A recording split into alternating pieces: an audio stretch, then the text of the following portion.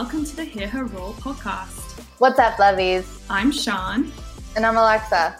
And on the Hear Her Roar podcast, we talk about and hear from some of the rad women in sport, highlighting the trailblazers, game changers, and dominant forces who deserve some time in the spotlight. Hear Her Roar is a space for female athletes to have their say and bring us their perspective on the experiences and challenges from within their sport. And Beyonce might come up here and there as well. It's going to be fun. So, let's get into it.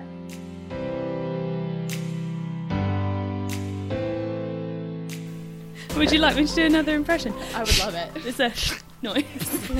Llewellyn, like that. If you say it like that, it's much easier. Say it with a Welsh accent. Ellen. See, Sean, you say it with it just rolls off your tongue, and then us I I mean, it is my So we're like, name. Llewellyn. You just made it sound like you're making the noise and then saying my name afterwards. You're not even trying, Alexa. Jeez. Okay, but like, if I try, it's gonna sound like Llewellyn. Oh, lovely. That was wow. a good attempt. That was a good attempt. I'll give you that. You know what's funny is I'm actually half Welsh, so that's pretty sad. I am. Half? Oh, maybe a quarter. I might be a quarter. That's a fact about you that I didn't know. Yeah, my grandmother was born in Wales, so yeah, I'm a quarter Welsh. Pretty cool. That's pretty cool. Where's your last name from, Danica? Do you have any like European heritage? Yes. So my dad's side is all Polish, like as far back too. I don't think there's. That makes sense. Yeah, I think actually at one point way back in the lineage it was Mazurski. Oh, But then okay. somewhere along the line became Mazer. And then my mom's side is all Irish with one great grandfather from Estonia. Ooh, that's pretty cool. I feel like Yeah. Danica with a K as well is. I see Danica with a C quite often, but I love. The Now I wish I was unique way Alexa that with a you're- K. Aleksa. Yeah, there you So- go. That sounds very like Eastern European. It does. Okay, Yes. Yeah. Yes. It does. Yeah. Which I think actually Alexa might be also a Welsh name. I could be wrong, but I'm pretty sure I looked it up one time and it was Chick is not, but Chick is apparently almost over 1,000 years old. I learned that the other day. Oh. Yeah. Wow. Yeah. I like that. That's a cool fact. Fun That's fact. cool, right? Cool. Cool. So, Danica, did you say you were a teacher as well? I am a school teacher, yes. Okay. She wears I didn't know many that. hats. I Many didn't know hats. that, so I'm definitely going to have some Many hats. questions about that. Well, we should probably introduce to our listeners who have now just been listening to utter drivel for the first 2 minutes of this conversation. You gotta always bring it in with the drivel first of all, and then you end it out with that too, and it just kind of has a good round You into just fade in and fade out the sound. Yeah. On our podcast today, which I've forgotten the name of, Hear Her Roar. On the Hear Her Roar podcast today, we have the lovely Danica. Sorry. Rhymes with laser. It is 9:49 at night, which is why we're this bad tonight. We have the lovely Danica Mazer. Woohoo! Yay! I said it right. Danica is joining us from BC, so it may be 9:45 at night in Ontario where Alexa and I are, but it's actually only 6:45, so it's not It's like that more late. reasonable. But this Yes. is a very fun Saturday night in for the three of us. Oh, yeah. No, this is legitimately my idea of a good Saturday. That's Saturday. Oh, yeah. Yes. Thank you so much for coming on the podcast, Danica. I'm very excited to have you here. Thanks for having me, ladies. No problem. Okay. Questions. Where are the questions? Once again, They're 9:50 here. at night. So. Our brains Alexa have like turned Alexa off. is very tired. She's just on I a would just lunch finish like a over 10 dinner hour or something shift. Yeah. 10-hour It's like a shift. 10-hour Wow. shift. She's a legend. I'm a little tired. Okay, Danica, we'd like to know some more about you because I think you're fabulous and Alexa thinks you're fabulous and we want the people of the world to know how fabulous you are. So we're going to ask you some questions about you first before we ask you questions about other things. So, Danica, how long have you been skiing? Actually, wait, before I ask you that question, tell us, give us a Cliff Notes version of who you are. The part you weren't prepared for. Yes, Tell us about you. I came into this really prepared otherwise, and then now I have to talk about me, and I'm not She's like, oh prepared shit, for that. I have to talk about me. I like to throw curveballs at our guests, literally. Yeah. It's good. It's really organic. Cliff Notes about me. So I wear many hats, as we were saying earlier, as we all do, I think, in this time and just our generation. But I do wear many hats. So by day, I guess you would say I'm a school teacher. So my undergrad was in early childhood education, and that's sort of where my passion is with the really littles. I taught preschool for many years before going into the teaching program and getting into the public education realm. So primary is sort of where my heart lies, but I've kind of taught all over, and more recently I've been at the middle years age. So last year I was teaching grades 7, 8, 9, which don't ask me how I ended up there, but it was really, really, empowering and a really positive experience overall in my teaching life. So that's one of my jobs. And then also I am a ski coach. So I work for Whistler Club out here in BC. And previously I worked for Vancouver Club for many, many years. And then, I also assist with the provincial mogul team out here in British Columbia as well.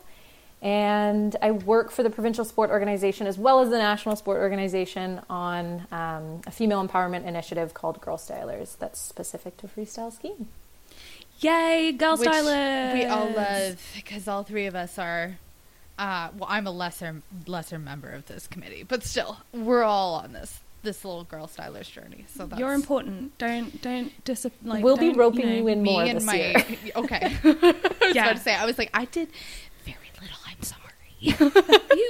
you did some things last year. You helped out with some stuff bit. and some things. You were awesome. I just want to say, yes, because my do. mom was a teacher. She actually just retired after 35 years. Oh, wow. So, and she was a primary teacher as well. Like, she did kindergarten, grade 1, 2s, and 3s. You guys are superheroes. Let me just say, I need to point that out, because there are a lot of people in the world that don't understand just how challenging it can be to be a teacher some days. And I've seen my mom go through it for the 23 years that I've been alive, and it is tough shit. You guys are amazing. Okay. It is. So, but if you haven't heard it today, Kate. Thank you. I would say that to middle school teachers and high school teachers. Like, I've had my little taste of it, and I'm like, no, I don't know how you guys do this. Ooh, it's so different with coaching. Like, it's so such a different role. Yeah. But like as an educator, it's hard. So yeah, I believe it. Yeah.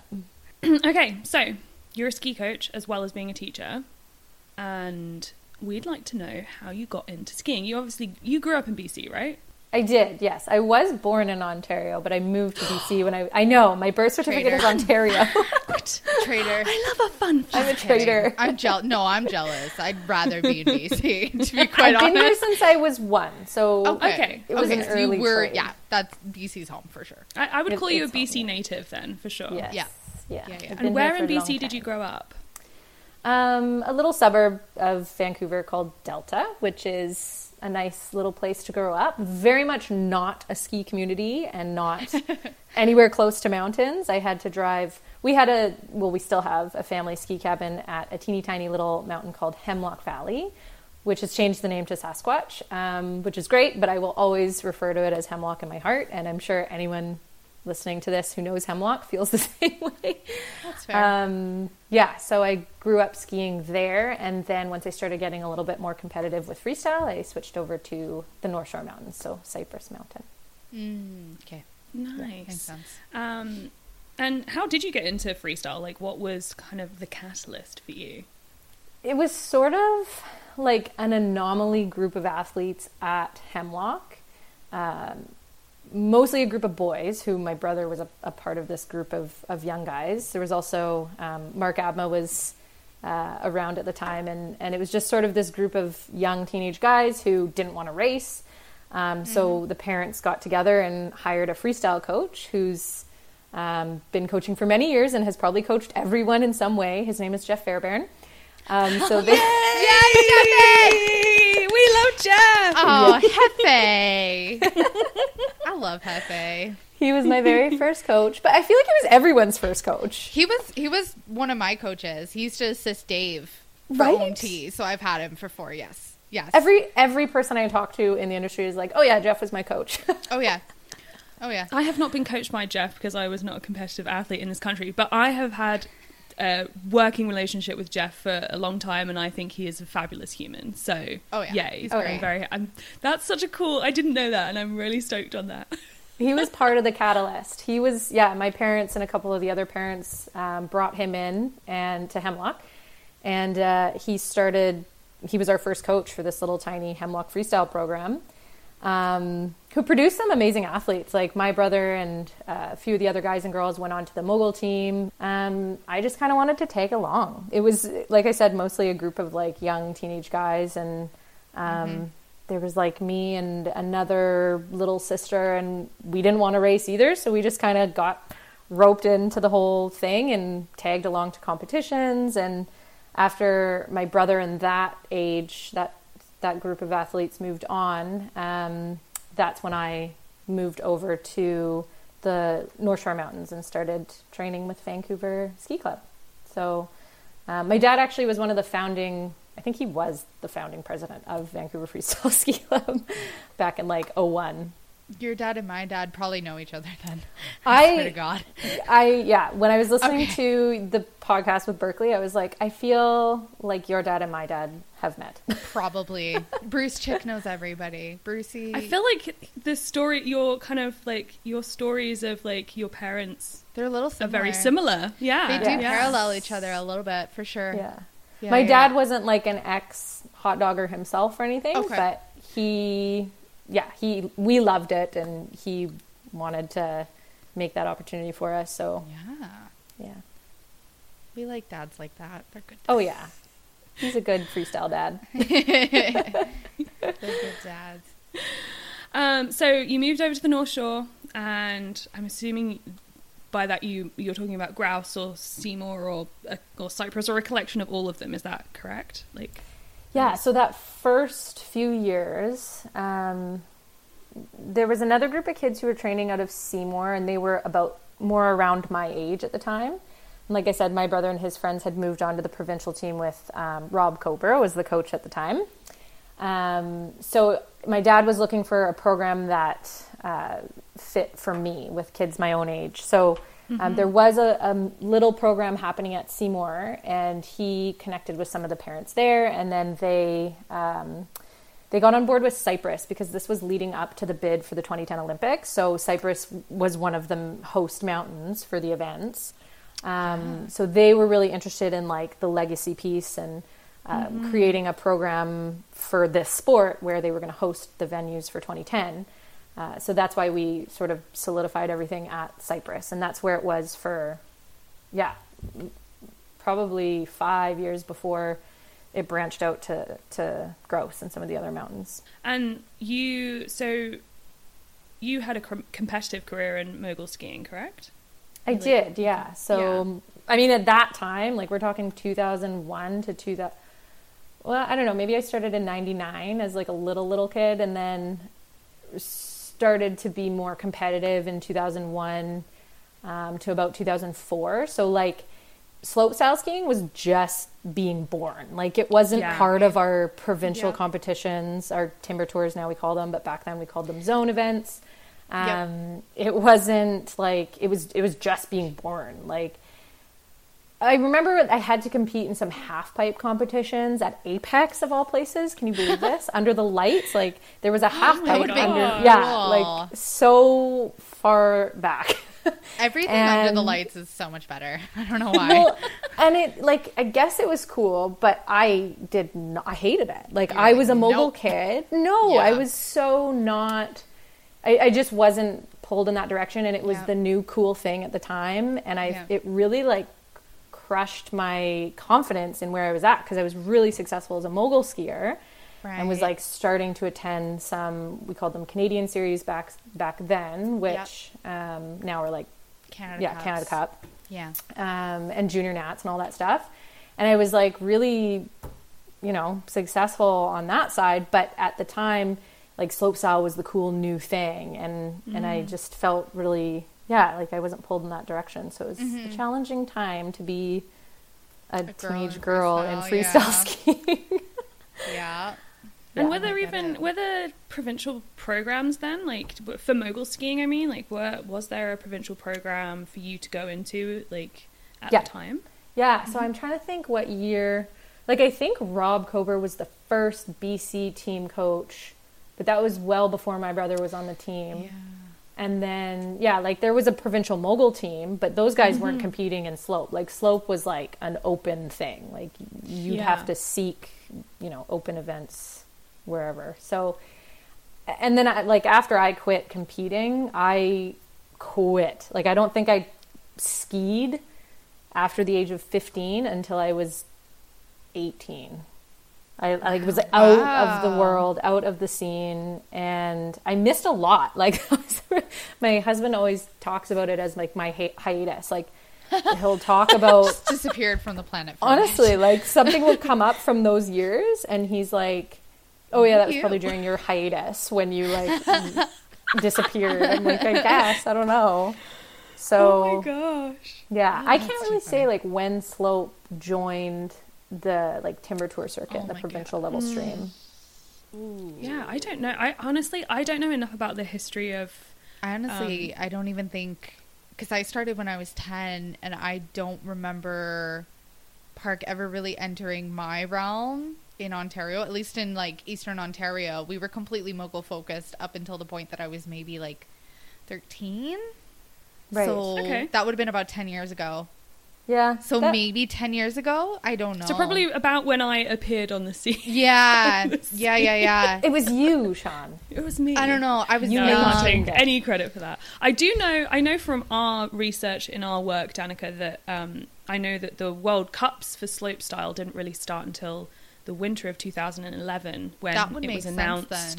Yeah, when it was announced that there was going to be slope was going to be in the Sochi Olympics, and they needed qualifying events, right? Yeah. So I think Because I think up until that point, it was like more of like a kind of like how free ski is becoming now, where it was like it was mostly done for films, and like you had like TJ Schiller and Tom Wallish. Whoa.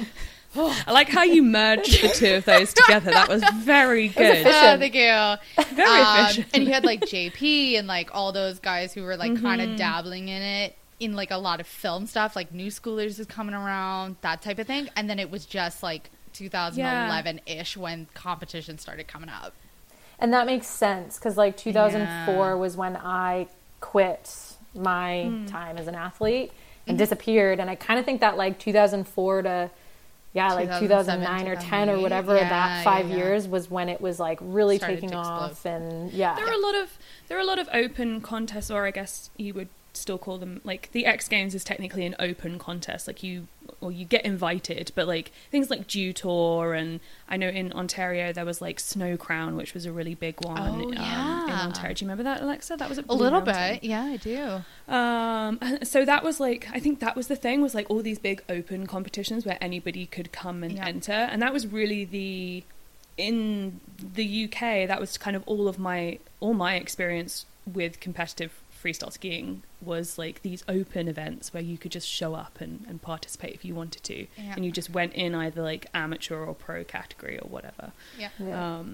So you were right there, Danica, in the birth of all of these things. And like the same cohort, like I was going to BC series events with TJ and like Riley and Joe and these guys who were like they were young at the time, they were like my age-ish, so like 15 and still doing provincial level events, but then branching out to like become pro skiers in this new world of free ski. So it was definitely a really cool time in the sport. It was just, I was a mogul skier in the midst of it, and I was like, oh man, like okay.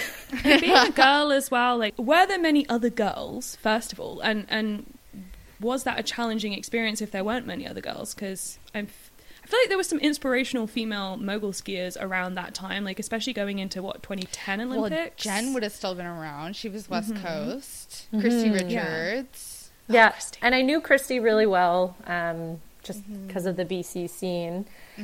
Yeah, like there were some great role models out there for sure.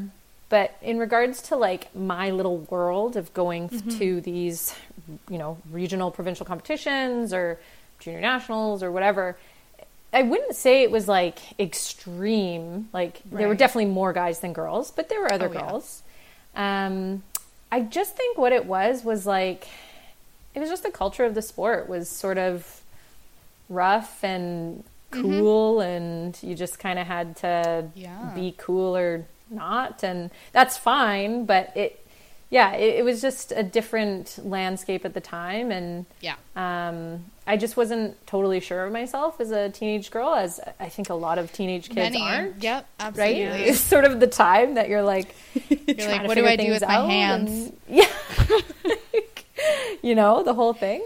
Well, and also I felt really torn between my school life and my ski life. Like I didn't have, I was actually listening to your podcast with Berkeley, and I was like, wow, that was so cool. It seems like she really grew up in a community where everybody skied, or that was just sort of her community. I felt I didn't have that. Young. Yes. Yeah. Like when I went back to school in my little world in Delta, no one knew what mogul skiing was. No one really cared. So I had a real hard time balancing that. Yep. My teachers didn't know or care. So it was kind of, it was just a hard time, like being a teenage girl. Yeah. Yeah. Yeah, absolutely. And was that part of the reason that you decided to take your hiatus? Or was it just, you know, it felt like it was the right time to say goodbye to skiing for a little bit? Yeah, no, it was not a pretty split between me and freestyle skiing. No way. Internally. It was like, we were literally driving. My mom was driving me to meet this another family from our club. I was going to be staying with them at, it was like one of the last zone competitions or timber tour. And we needed a result to get a spot at juniors. So, and this was like my year moving into possibly getting a spot on BC team. Like I remember I had submitted my picture and was hopefully getting my Can West pass. Like I was moving in that direction. And so anyways, I needed to attend this event. It was in Prince George. And I just stopped my mom on the drive, and I was like, I don't want to go. And we had this huge fight on the side of the highway. Like she was driving to drop me off with all my stuff to go with the other family. I was like, no, I don't want to go. Like I just don't care anymore. Wow. And it was really disappointing for my coaches and for my teammates and for my family.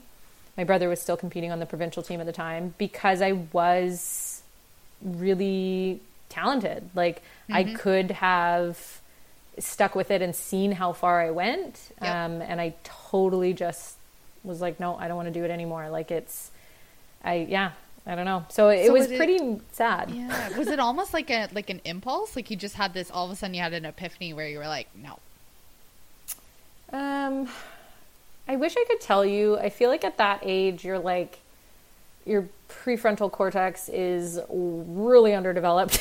You're not making these long-term decisions for any other reason making except rash for decisions. Oh yeah, like all kinds. And it wasn't important to me, and I didn't feel I wasn't feeling the reward as much as I should have been. Yep. Like it felt like almost like too much work and not enough fun. Yeah, and not even so much the work, but just like, it's hard. I can't even really put a finger on what it was. It was just I didn't feel encouraged enough. Okay. You know, like I even felt when I did win medals, it was like, oh, but it's just a medal on moguls. Like that was genuinely a feeling I had. Was it like the feeling that you'd put on yourself, or that was something that you were getting from the environment around you? Column A, column B, I think. Okay. Yeah. That's fair. I think, and no one person, I think it was just, like I said, the landscape of the sport at the time was changing, and, you know, it was the early 2000s. Like we weren't talking about people's mental wellness the way we do now, and right. putting an emphasis on that piece. So I just didn't feel supported. I don't know. Yeah. And valid. I think that's really interesting, like that this is where this conversation has taken us, because you did take your hiatus and then you came back, and I'm assuming that you came back as a coach in some capacity.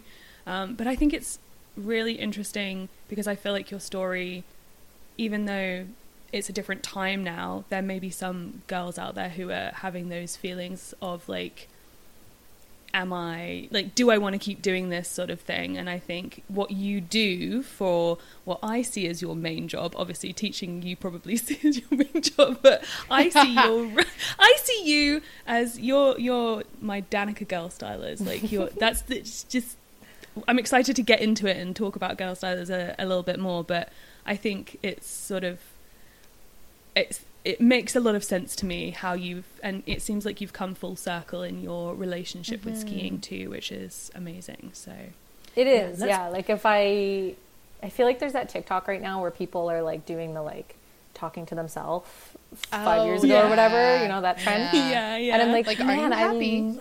Yeah, exactly. Doing the thing we want to do? No. Are you happy though?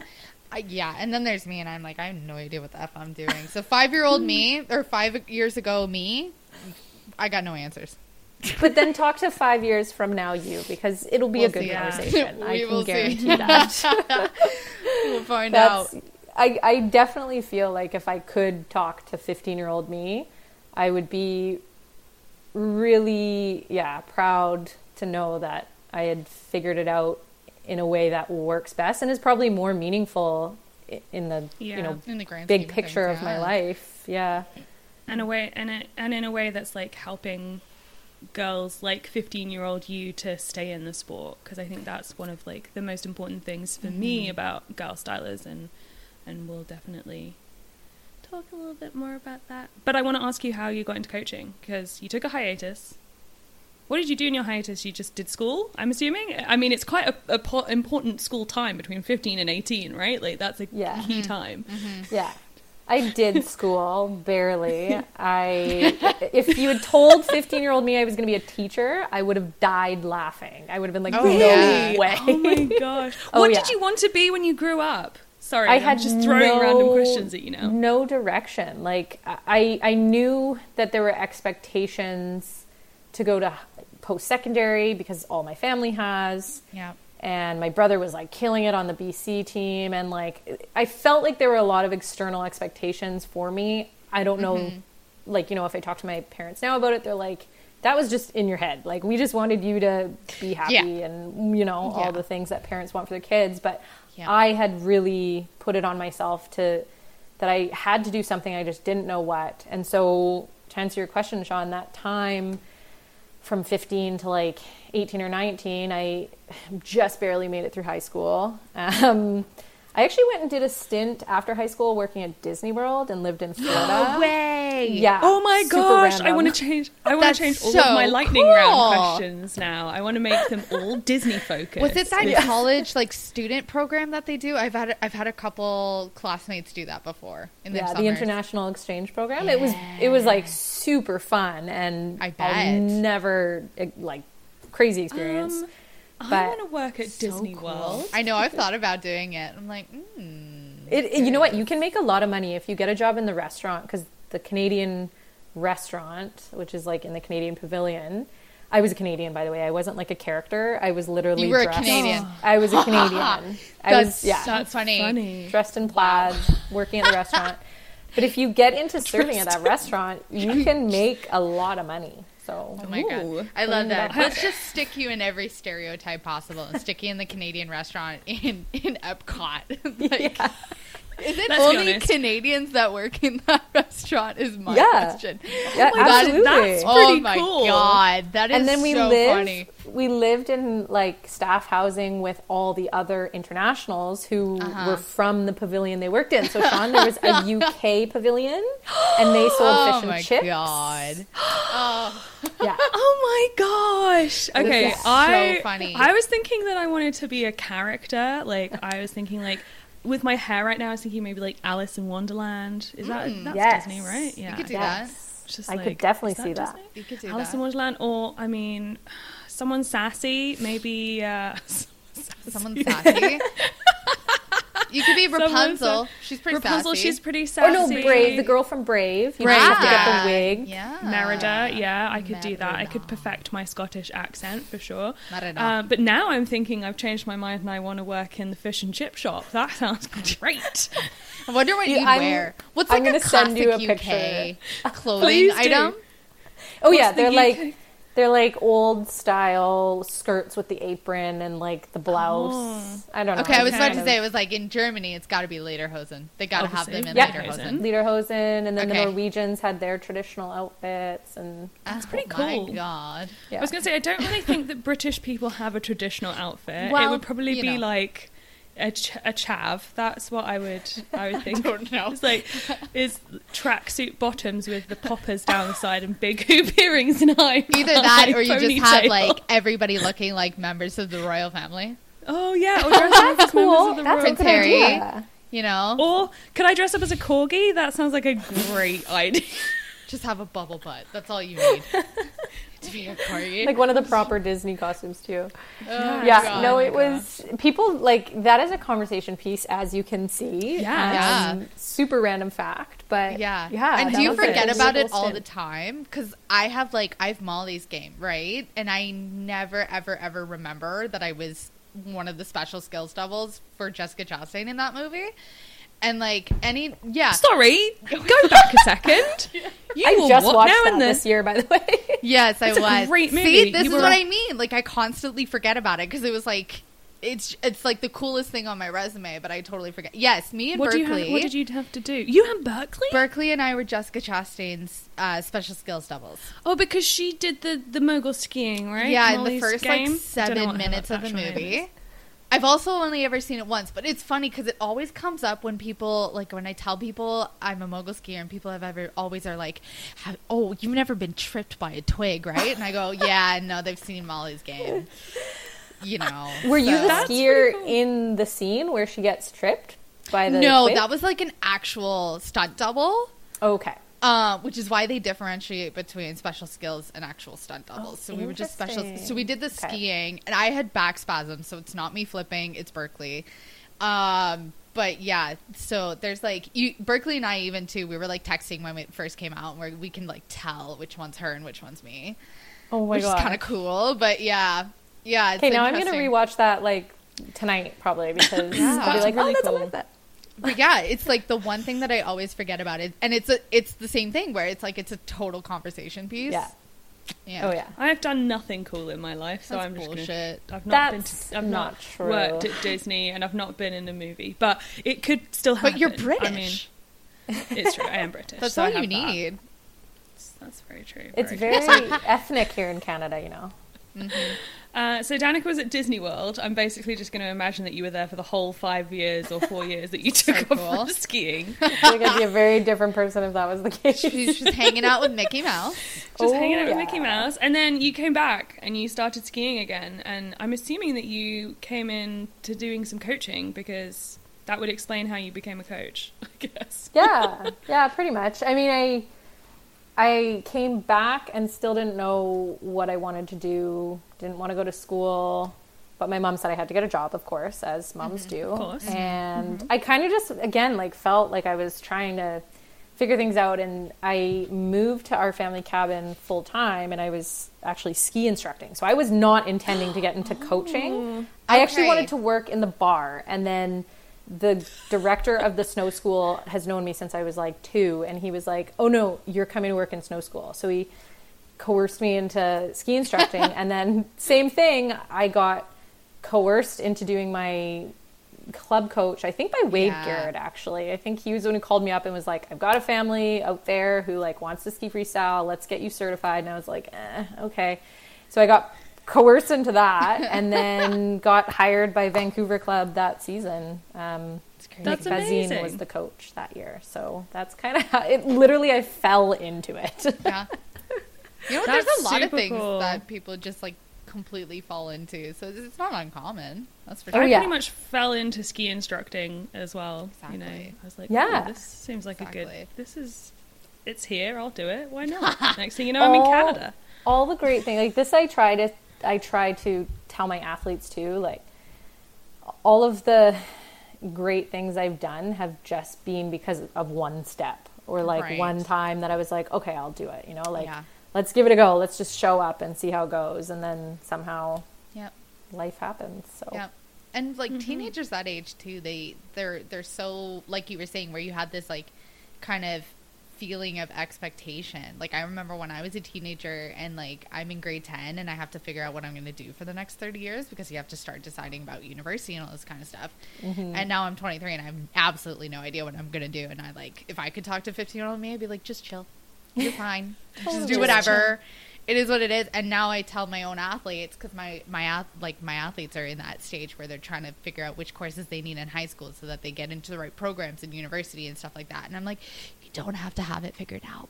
Yeah. I don't have it figured out, and I'm much older than you. So don't worry about Totally. it. It's fine. yeah. You're gonna I be didn't go back fine. to university until I was 21.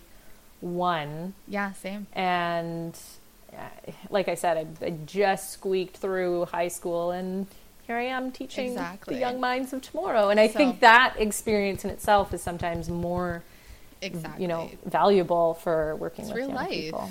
It's real life. life. Yeah. Yeah. You know, it doesn't have to be what everybody else is doing. Totally. Yeah. It's also Yeah. just a testament to like this idea of you don't need to have it figured out. Like I think we put a lot of pressure on young people to know what they. I feel like that's a question that you get asked a lot when Yeah. especially you're thinking of what you want to do at university. It's like, what do you want to be when you grow up? It's like, I don't know yet. Yeah. I'm 33 and I still don't really know what I want to be when I grow up. Yeah, Yeah. exactly. My mom just Totally. retired and she keeps saying that she doesn't know what she wants to do when she grows up. Like, Oh, I love that. I don't That's think I think cute. it's like an eternal. I think we have this expectation that once we figured it out, like our life is like set. There's like a progression of our life that's just going to happen because of that. And I think we just need to change our minds and realize that like your whole life is an ever evolving thing, and just because you Yes. have one career or like one desire at one point in your life does not mean that is what you're going to do till you're in the ground. Like, Totally. you know? Yeah. Yeah, I think gone are the days of, you start a career at 19 or let's say straight out of university, so maybe like 21, and that's what you do for the rest of your life. Like, that's not the way our society works anymore. No. So, and I think maybe the three of us are pretty much the epitome of that. We're good examples Totally. of this. To all We're the good young examples. kids listening, I mean, keep working towards your goals every day. Yes. Yeah. But like you said, chill. Chill. Chill. I was such a stressed chill. out 15-year-old. I did Yeah. not need to be. Aw. We were fine. Life happens in a It good does. way. Yeah. It does. Mhm. You know, lessons So- learned, wisdom passed on. Wisdom so passed on. wise. It works. So right now you are coaching the Whistler Freestylers Moguls program. Is that where you're coaching club programming? Yeah. I moved over to Whistler this past year, which is sort of a big deal because I had been with Vancouver Club since like 2008. So like 11 or Yeah. 12 years I was coaching with that club, and Vancouver Club did everything for my experience coming up through the coaching pathway. Like they got me through all my courses, and they were the ones who, that's where Girl Stylers happened. And it was because of the support and the belief that that club had in me and that program. So it was kind of a big deal to like leave Vancouver and come over to Whistler Club, but we're living in Squamish now, so geographically it's a little bit more accessible. And also this cohort of athletes that I've had for the past 5 years have really gone down that moguls stream, and there's a really good facility at Whistler, so it's just a little bit of a better fit. And yeah, it's good though. That's where I ski for fun anyways, so now Yeah. that's just kind of where I am. Yeah. It's your home hill now. Now it's my home hill. Oh yeah. Yay. And you're also assistant coaching the BC Provincial Moguls team With Josh. Josh. Josh Kober, who is like Yeah. an unreal coach. Oh yeah, like amazing. my years working with him have been super formative for me as a performance coach. I've got the whole fundamentals and freestylers and girl stylers thing down.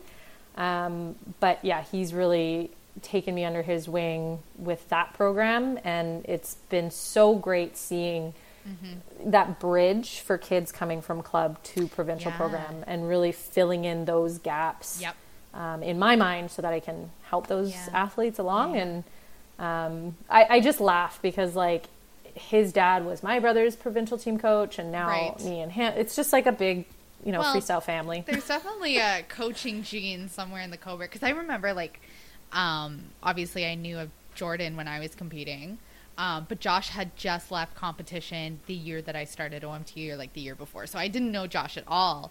And Jeff was the coach of BC at the time, and then all of a sudden there's like this transition period with BC where like Kira came in, and then Josh came out of nowhere and just has like brought the team to some kind of new level. He's an awesome coach. He is really good at his job. Yeah, he has the system figured out. His processes are disciplined, and that sense of pursuing excellence that very much is within him. And yeah, it's so cool to see how quickly he can get the athletes there and he's so invested young in that too, like compared to I know he's younger. He's like 5 years younger than me, and I'm like asking him questions. He's only maybe 2 years, because Jordan's my age, so I think he's maybe 2 years older than me, or 3 years older than me. He's like 25, 26, something along those lines. He's closer to 30. He'll laugh if he hears me say that. Is he really? Okay. No, he's like only a little bit older than I am. 27 or 28. Yeah. Oh, okay. So he's a little older than I thought. I keep thinking that I'm younger than I am. So I think I'm younger than everyone. So I think it's hilarious when I'm around him. He's got such an awesome future in coaching, for sure. Totally. He's just like, he's so young already that there's just like a wealth of growth, and he's so good already too. Like, yeah.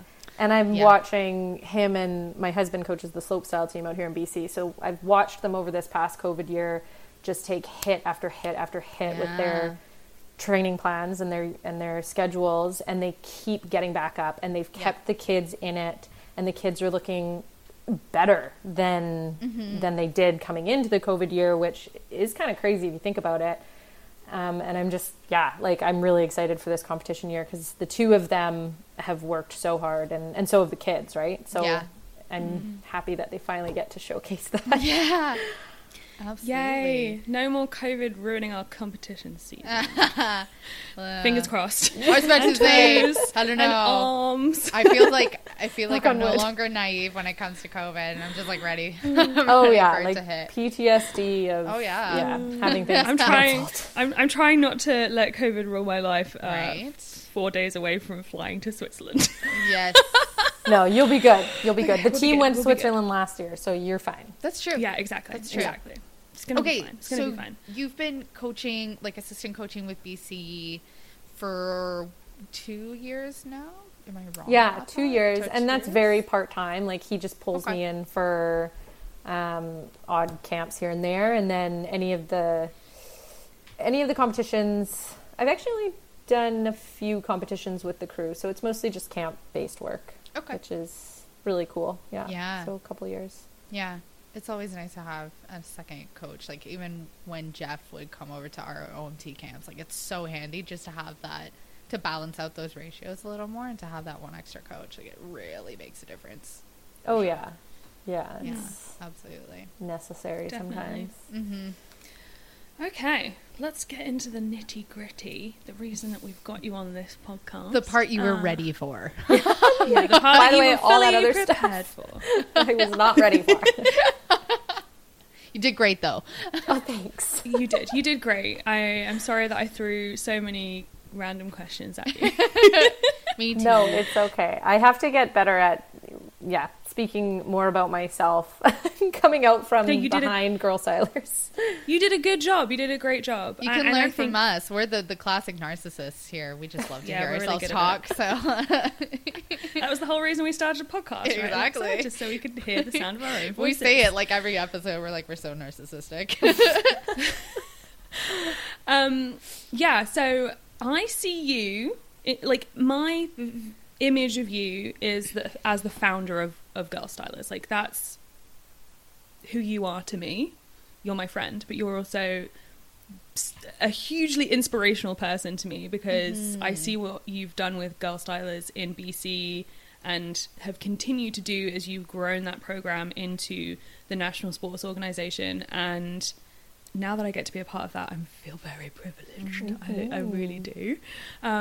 But I think it would be awesome if we talked about Girl Stylers a little bit. And this is how I learned your name too, because I didn't really, obviously being on the East Coast side of, you know, freestyle, I didn't really know you at all. And then Girl Stylers came out and I heard your name, and you've done an unreal job with Girl Stylers, by the way. It's been spectacular. And I don't think had anybody else come to take the reins of it, I think it would have looked very different. So I commend you for that, because it's been like, your name is now plastered in my brain because of Girl Stylers. So Oh my goodness. yeah.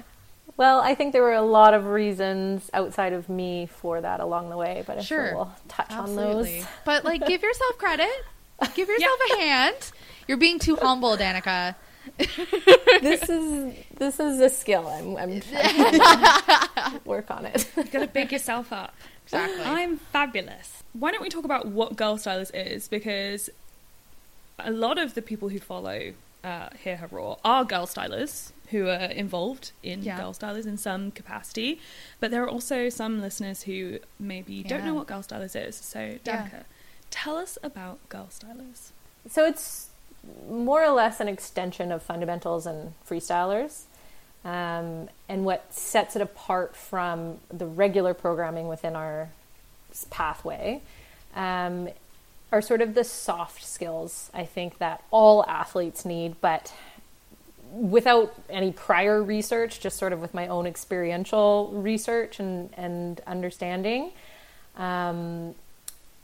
It's something that I think typically girls need a little bit more than boys. So that's why when I originally started Girl Stylers, it was just a small camp, actually, a spring camp at Vancouver Club. And then we turned it into a winter program the following year because it was a huge success. These were the things that I wanted to tie in, were those soft skills. So not just learning how to slide a box or to take off, to do a proper jump timing and ski moguls and the whole technical skiing side, but more so how to develop friendships on and off the hill, and how to overcome your fears, and how to, give yourself those positive affirmations, similar to things that I need to be practicing still. But just those soft skills that you need to be an athlete training in this acrobatic high-risk sport that we do. So it was those pieces that I was bringing in, which I got a lot of that experience from as an educator, and learning how to, implement workshops and lessons, I guess, with kids. So I was bringing that experience into coaching, and that's sort of what sets it apart from just our regular programming, where we're learning technical skills on snow, but also, working with the girls off snow and doing these little lunch hour workshops and socials and things. And just for anybody who doesn't know, fundamentals is kind of like the base. It's the foundational program for within freestyle skiing, within our educational pathways. So you go through fundamentals, you learn to slide a box, or to ski a mogul, or to do a proper jump takeoff. Like, you're learning all those basic skills. And then, is it still called freestylers? Is that what the middle one's called? I don't know what it's called anymore. I should probably know that. And freestylers is, as you progress from fundamentals, it's kind of as you start to get into, the basics of doing a competition, higher, more advanced skills. You're doing like club championships, and maybe you're dabbling in some timber tours if your province does that, which is our kind of provincial circuit. So yeah, that's just some background information. So essentially, when you started Girl Stylers, it was to provide more of those soft skills, more of those opportunities for girls to have those bonding opportunities, and opportunities to work on what I would consider mental performance skills, like overcoming fear and those types of things. So, and that is very much needed. And I commend you for seeing that and stepping up and saying, hey, we're going to do something about this. Yeah. Well, again, like most things, it seems, I sort of fell into it. Like, I didn't have this big plan, and I was like, oh, designing Girl Stylers. Like, there were a group of 6 girls at my club. None of them skied in the same group. This was back in 2016. And I had sort of pieced them together, and I was like, let's do a camp with just the 6 of us. And I pulled them together, and it was this phenomenal camp. Like, I still have photos of that day, and now all those girls are like 15 and 16, and it's just so cute to see like how far they've come and how fun and monumental that day actually kind of was, that camp. And then it just sort of organically grew from there. So after the camp, we were like, we got to do this as a winter program. So the following season, we opened up registration.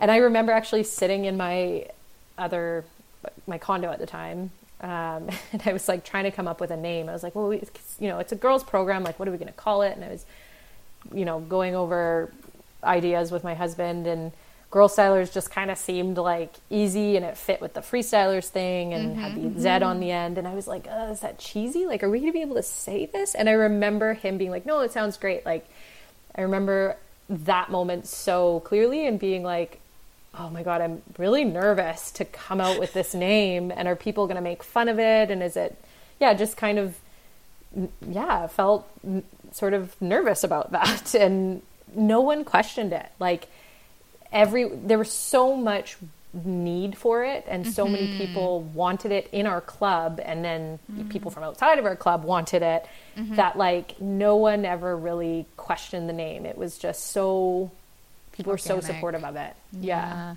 And then it went from there. It was about the same time then that females and freestyles was like kind of starting to try and do like females in freestyle in Ontario was supposed to be kind of like a pilot project to see if it would work on a national scale. And then, of course, Girl Stylers was coming around at the same time and kind of just took the little bit of vacuum that space across the country, because it turns out that what you were doing was working way better than what we were trying to accomplish. And it's gone from there.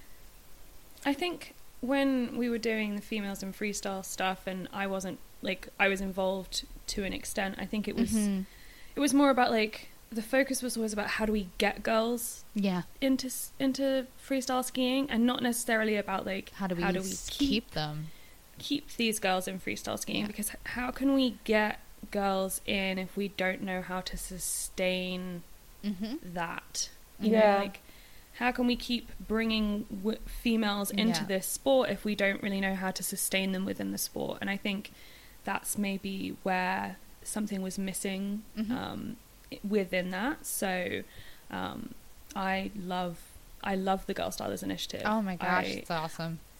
And I think I was actually having a conversation with the executive director of Speed Skating BC, because they're, working on a similar initiative, and they had lots of questions. And as I was telling them what we've done, that was sort of their epiphany too, was they're like, oh, so it's not about like recruitment of girls. It's about coach education and like creating a good program. And I was like, like you can have 4 girls who have an amazing season, and I'm telling you, next year you're going to have 8, because they're all going to invite a friend. And then the next year you're going to have 16. Like, that's how it was. We started with 6 girls at Vancouver Club out of like 80. Like, it was an insane ratio. And then the next year we had 12, and then we had 18, and then we had like, those were literally the numbers. It was insane. So if you cater the program to the athletes that you have, they're going to have a successful experience, and they're going to invite their friends. Oh, I like that. I like that, catering to the ones you do have. Totally. Because I like that. Yeah. That's a different who we had, framework and than what we were definitely trying to accomplish. And I remember, like, I mean, Females in Freestyle was doing a good job where it was doing a good job, but I remember sitting there and I was like, unfortunately, like, pizza parties and like yoga at competitions is just, it's not gonna fix the problem, you know. And I was kind of really baffled by that, because I was like, girls still want to be like really competitive, and it can't just be about pizza parties. Like, it has to be about, like, how do we make them feel valued in where they are, and how do we make them feel like they have somewhere to go? You know what I mean? And that was like one of the main pillars for the provincial initiative. So it went from Vancouver to Freestyle BC. They picked it up with the help of a really generous grant from Via Sport. And Andrew Clough was our ED at the time, and he threw me in charge of this. And this was right at his transition to Freestyle Canada, and then Do It came in. So I am so lucky to have had these two leaders in the PSO who totally gave me the reins. And they were like, you know what to do, go. And Duick said that to me. He's like, he had just gotten this new job, and this grant was ready to go. And he's like, Dee, like, go. Like, he had full faith. Yeah. And so that was a pretty important piece, that I wasn't micromanaged, and I was given the freedom and the belief, like, and the resources and the resources to run with it. So the big pillar when we took it to to the provincial organization was establishing I guess, is like a coordinator or coach in each club who was designated and committed to the girls of the club. And that was the reason, because in my mind I was like, well, that's why it's successful at Vancouver, is because that's my whole job and I care so much about it. Like, I email the families, I talk to the girls, like, that's just genuinely who I'm interested in. Right. And not anything against any of the male coaches, but that was just I represented that, and that was my genuine passion with the club, was creating a program for these girls. So that was the success there, and I was like, hey, we need this in every club. So we used some of that money to pay the administrative wages to appoint a coordinator coach in each club in BC, and then we would meet and have these like monthly committee meetings and, like, you know, come up with ideas, and we would plan events, and we got to know all of each other's athletes within our clubs really well, and it sort of spread out the work. So I wasn't doing everything, but it was reaching every corner of the province, like up to northern BC and James Mountain. Like, we had Girl Stylers programs running everywhere, and it was so powerful. So that was that must have been really cool for you, like, seeing it grow like that, and to what it is now. Like, it must be the big child. Yeah. Well, and consider, I was like, are people gonna make fun of the name? And then no one, and if they did, and they did it behind my back, I don't even care, because most people, 99.9% people were like, this is freaking awesome. Like, my daughter or my friend's daughter or whatever, that program is for them. And that's so cool that you are not ashamed to represent them, right? Yeah. And have that space for them, because, I don't know, it's just a girl thing. It's just a girl thing. A girl. You know what? Our podcast is a girl thing. So, like, it's a girl thing. Works for us. Oh, yeah. Then from there, it grew into kind of, I mean, it's still growing. That's our goal, right? Is to keep it growing. It hasn't stopped. How did it grow to encompass the National Sports Organization? Did they approach you? Did you approach them? Like, what was kind of the dynamic there? Yeah, they approached me, actually, and I love hearing that. Yeah, it was, yeah. They saw heaps of, you know, success stories coming out of BC. And like I said, that was like largely in part with Via Sport, and not only the funding that they provided, but the belief also that they had in the program. And Jen Heil was actually one of those key players who was, she was She's my idol. Oh yeah, she's everyone's idol. I She's love her so much. She is amazing, and this was something that in her heart she knew was amazing, and was precisely what she's all about. So she had done a couple camps with me, and through Via Sport, she was super happy to like help me get the word out about this, and I was very, very grateful for that, and humbled. And so Freestyle Canada saw what was going on, and it was Sandra Haziza who approached me and was like, we want to get that, like, we want this to be Freestyle Canada. Like, yeah. So that was kind of where it went, I guess. And I basically wanted to take what we had done in BC, because it had been successful, and just emulate that at the national level, pulling in the other PSOs. So again, like appointing coordinators in each province, and then having them appoint coordinators in each club, and just trying to get the reach out there as much as possible, to lessen the work, but to also build that community, because such a huge piece of what we are noticing about girls in sport is that, you know, they need to feel accepted before they are willing or able to perform to their highest level. This is sort of like a well-known athlete mental preparedness idea, whereas boys, they perform to be accepted. So it's just a little bit of a different approach, and we need that social piece for girls in the sport, and that's what building the community was all about. I like the way you frame things. I really do. Alexa's just loving life right now. She's just really like, Danica, that was well said. Like, well, I can't take credit for that. That one is like, Sean, I'm sure you've heard that plenty in psychology world, but actually, do you know where I think I heard it?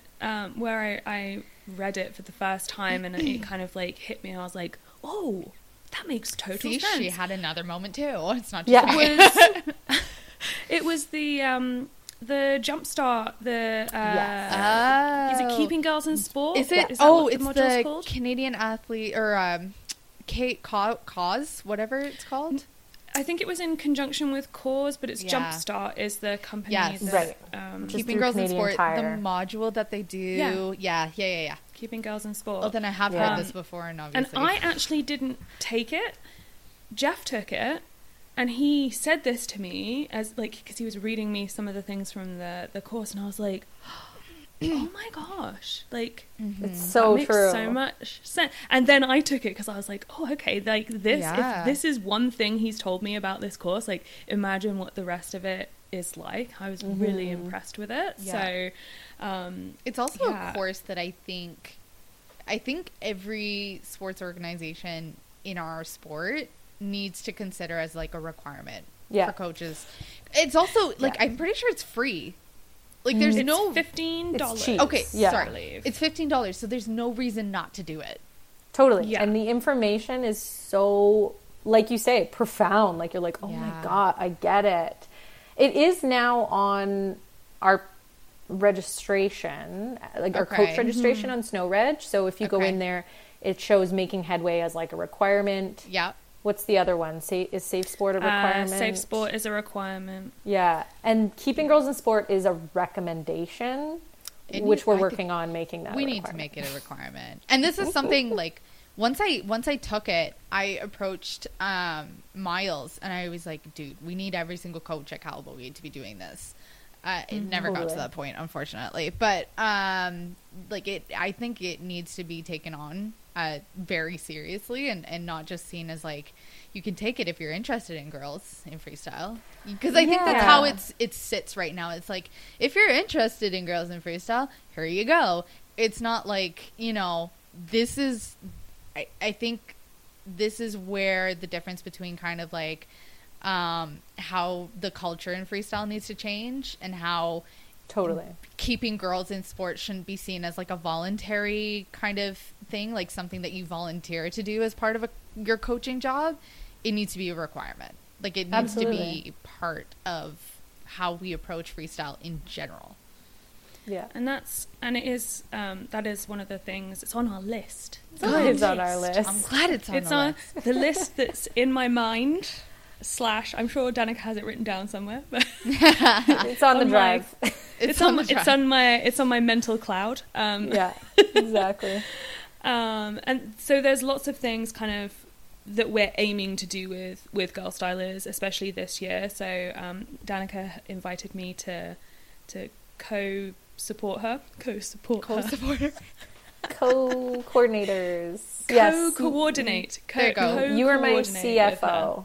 There you go. CEO, CFO, Vice President, and President. Kamala and Biden. Yes. I don't know. I am the Kamala to your Biden. There Danica. you I love it. For sure. But I feel like Or the I'm Michelle to your not that much Barack. older than you. Who knows? Actually, I think did we not establish that I'm older by like 10 minutes. I no? don't know. We're When's your actually birthday twins. again? Your birthday's November, right? November 11, yeah. But you're 88 and I'm 87, so I'm Oh, you're almost a year older than older. you. I'm the Okay. oldest.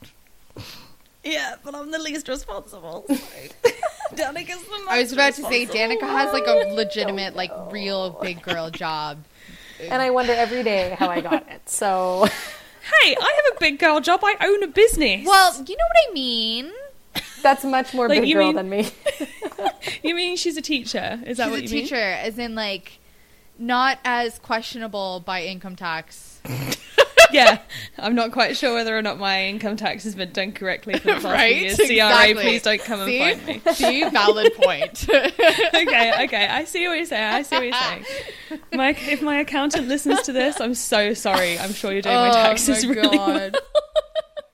So we've talked about like what Girl Stylers is Yeah. and some of the things that we're Oh. thinking about doing. Go on, Alexa. You I have a just had question. like an epiphany question. Go on, do it. Because Girl Stylers kind of came into the National Sports Organization agenda this past year, or like almost like a year and a half ago, correct? Am I wrong Past about year. that? 2020. Okay. Yeah. 2019, I guess. Okay, so kind of a difficult year considering COVID. How have you seen what you've been, because you've been trying to replicate what's been going on in BC in the other provinces. How has COVID either hindered or accelerated? Because I know you guys had like the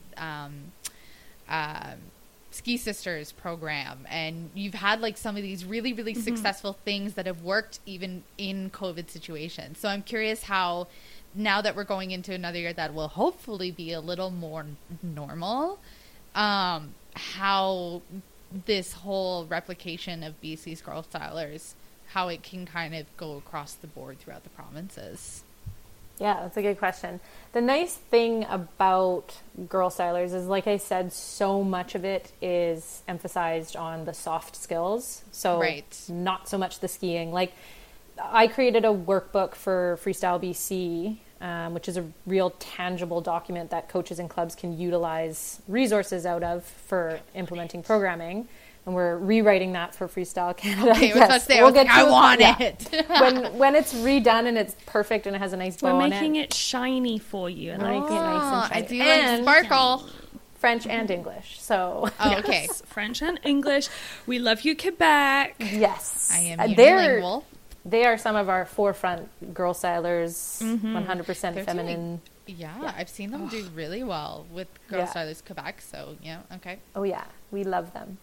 But yeah, in that workbook, there is anything focused on the technical side of coaching girls is really focused on injury, risk, understanding, and prevention, because that's sort of the I like big that. difference between girls. A lot of mental understanding as well. Like, girls have to do a little bit more repetition on a calculated. fundamental skill. They're very calculated. So some of that understanding behind how girls learn is in there, backed by research. And then the bulk of it, though, is I think there's like 9 different lessons or workshops on these different topics that you can do with athletes, and you don't need skis on for those things. So it's things like goal setting, visualization, Right. positive team environments, like positive self-talk. So all these things we were able to still do through COVID. And Yeah. Ski Sisters was a big one for, pushing out and pushing out that social piece and like building the community of Girl Stylers nationally. That was sort of like our key event. Yeah. But then also, like Ontario did an amazing wellness challenge that was all virtual, and really all those pieces were what Girl Stylers is, like what sets it apart from fundamentals and freestylers is like, it's having discussions about nutrition as girls and women. It's having, being in a room doing dryland and some of that strength and conditioning piece with other girls and women, just sort of, having feeling the comfort. Cause I think that's part of it, right? It's just feeling like you naturally exist in that environment and not feeling like you're kind of misplaced. Cause that's how I felt as a teenage girl. It was like, I felt very much like plopped in the room. Even though like, my dad was a freestyle skier, it definitely felt like it was part of my blood. And I definitely felt like, I had some talent and stuff like that. But every time you put me beside a guy, all of a sudden I'd feel out of place. So just having that comfort of other girls, and like, I think there's almost like an unspoken understanding that you all feel that way. Yeah. And so when all the girls come into the room, there's like this collective, like, I don't know how to explain it, but like a collective understanding of your discomfort. And so it's just totally, that's all you want and get from each other, is you just want to make each other feel naturally belonging in this environment. Yeah. There was a lot of that when we did our Girl Stylers online stuff. There was a lot of like, when we were working out, like just, I was like red faced and sweaty. I'm like, keep going, girls, it's fine, don't worry. And like people being like, we did a lot of, we introduced them to things like, we introduced them to mental skills, so imagery and visualization. And there's a lot of discomfort in that. And that can be, it's uncomfortable enough without adding in the aspect of like, hey, I'm the only girl here, like, and maybe I'm finding it easier than the guys, but I don't want to be the one that's like, oh yeah, I found that quite easy, like not feeling comfortable to speak up. Because you already feel like you stand out, so you don't want to do anything to make you stand out more. You know what I mean? So, yeah. And I feel like in our sport, there's been a long-standing understanding that to be successful is to fit in with the guys. Yeah. To ski with the guys, to hang out with the guys, to dress like a guy. When you have a guy style as a girl skier, you're automatically way more successful. Yeah. Or I don't want to say attractive, like, I mean, not like physically attractive, but like when you see a girl who skis like a guy, you're like, oh wow, like that stands out. That's really cool. It does. Right? Well, I just remember, so at Momentum Ski Camps, I had Tammy Bradley as a coach one day, and we were doing video review. And she quite literally told me, you look like you're skiing like a guy. And that was the biggest compliment to me. So I just absolutely understand this, where like that was the standard, was you had to be like a guy to be like, that was the validation. You look like a guy, there's your validation. It's really interesting because it speaks to a lot of things that Sean and I talk lots about our sport and where the sport is going and how we can be prepared to support every athlete. But regardless, that's sort of been just an understanding, especially in the birth of this sport, when there weren't many girls and it was the boys club. Yep. Was like, you got to roll with the guys to be successful. And that is something that I don't want little girls to understand. I don't want them to have that innate understanding anymore. I want them to be successful because of their success. And that's it can't be like a keep up or go home type of thing. I think as well, it closes us off as a sport to a whole demographic of females who don't want to be that way. Like, if you want to do your nails and do your makeup before you go skiing, that shouldn't mean that you can't be a great freestyle skier. Like, there should be no, just because you don't want to dress like a guy, or you don't want to behave like a guy to fit in with the guys, it shouldn't take away from your talent or your ability to perform. And I think maybe that has been the narrative in the past, and I feel like that's something that we are I've literally just had this moment of like, oh my gosh, we're talking about this and this is how I feel.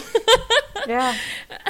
And I find myself doing it too. Like, Yeah. I can honestly tell you that I dress and I make sure that my hair is tucked away and I dress all in black on the ski hill and I hide my face and I am mistaken for a guy all the time. But it is because I feel like I have to blend in with everybody else. If I showed up in a pink onesie...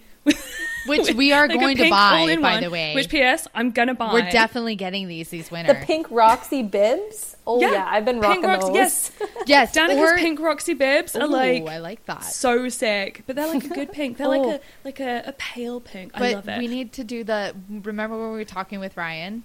The full I need to get one of onesies. those. Yeah, I want a full nice. They're pretty sick. With flowers.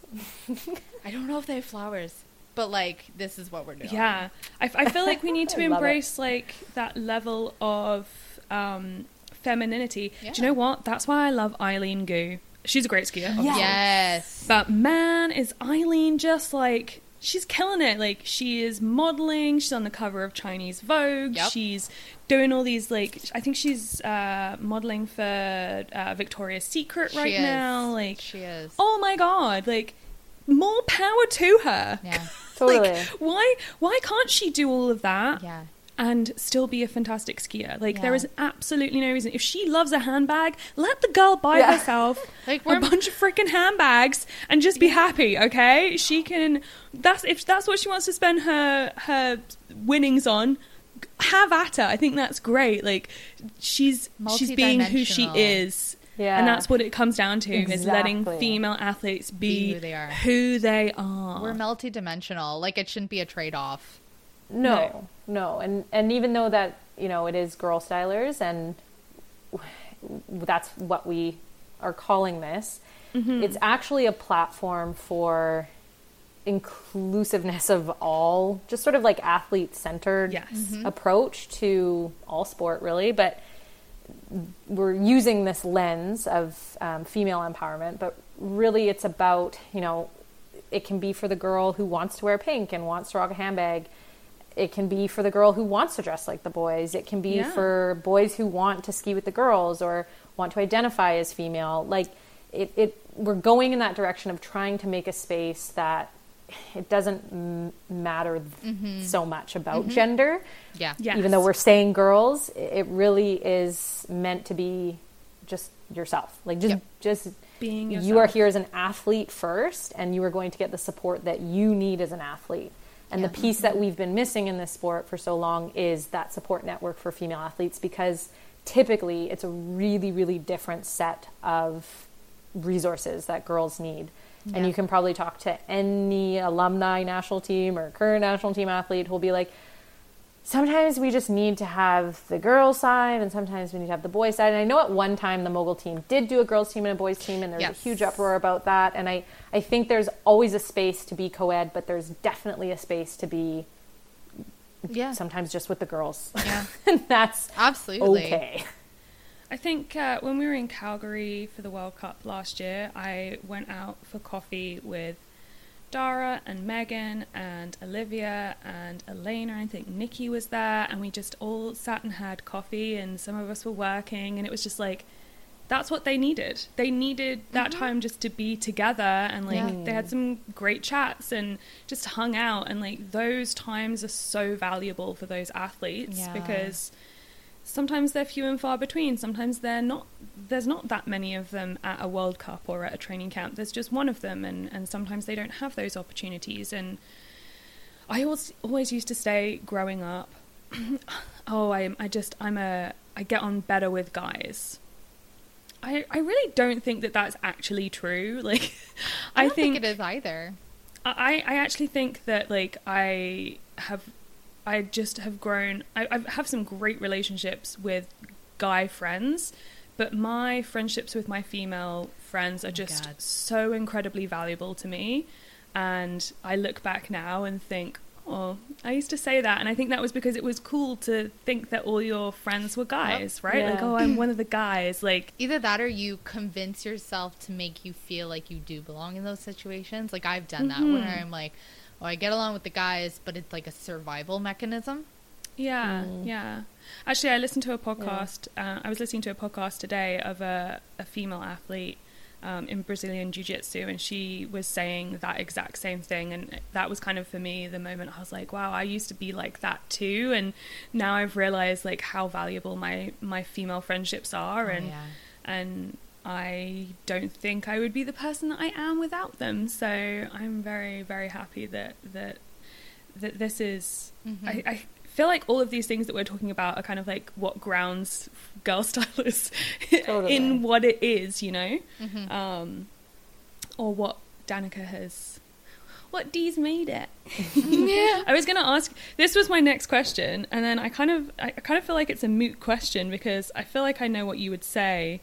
Like, I was going to ask you what part of Girl Stylers you're most proud of, but I think just in the way that you speak about it, you're proud of everything that you've achieved because it's become such an important part of our sport and is going to continue to do so. It's evolving. But is there one specific thing that you're like super proud of from what you've done, and then the committee last year and what we've started to do this year? Yeah. I think what I feel most proud of is the general population of the sport fully bringing it on and being accepting of it and not being like, oh, that name, there's never been anything. It has not been a rough journey. Like, there are moments where I cry at night to my husband or to my friends because I'm like, oh my God, I'm dealing with this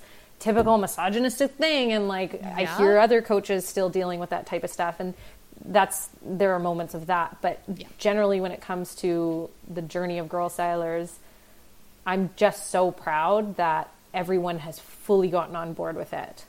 And I think that's because I allow it to fit everyone's style and philosophy as it best fits. So whether that's the individual club or the PSO, it's like, here's Girl Stylers. It's this mindset, and there's some resources in here and some motivation and empowerment and all this stuff. Like, take it and make it yours. And people have been just like all about it. And so I'm most proud of everyone's support of it. I love That's probably the big thing, I guess. Well, and I'd have to mention too, and Sean knows that, this podcast grew as an idea because of Girl Stylers. Like this, I'm not even kidding when I say that, is when we first had the discussion, we thought of this being almost like a parallel to what Girl Stylers was trying to achieve. And then of course it kind of like branched off into its own thing. But originally I thought about, could the podcast be a pillar of Girl Stylers, of like what Girl Stylers is trying to achieve? And so just even that, like, you are the reason that this exists, just so you know. I love that. You are. And like, this speaks to just how contagious the energy and the thought behind what you have done. That's just speaks to how contagious it is, because this quite literally would not have come into my brain as an idea if it weren't for the existence of Girl Stylers. Oh my gosh, I love that so much. So what you're doing it. It's like what you're doing. We will, don't worry. If this is where Girl Stylers has come into our lives in some way, just imagine, and it's amazing for me to imagine too, of like, just imagine what can maybe come from this and what may happen, as Girl Stylers is a catalyst, is what I think it is I think Girl Stylers is a catalyst to so many things that we're going to see in the next few years. And I'm just so excited about it. This is the things that I wanted when, I was a kid. And I constantly tell people that my philosophy as a coach is to be the coach that I needed when I was a kid. And it's the same thing where it's just like, this Girl Stylers thing, this podcast, this is the stuff that I needed when I was 15. This is the reassurance that like I belonged in this space.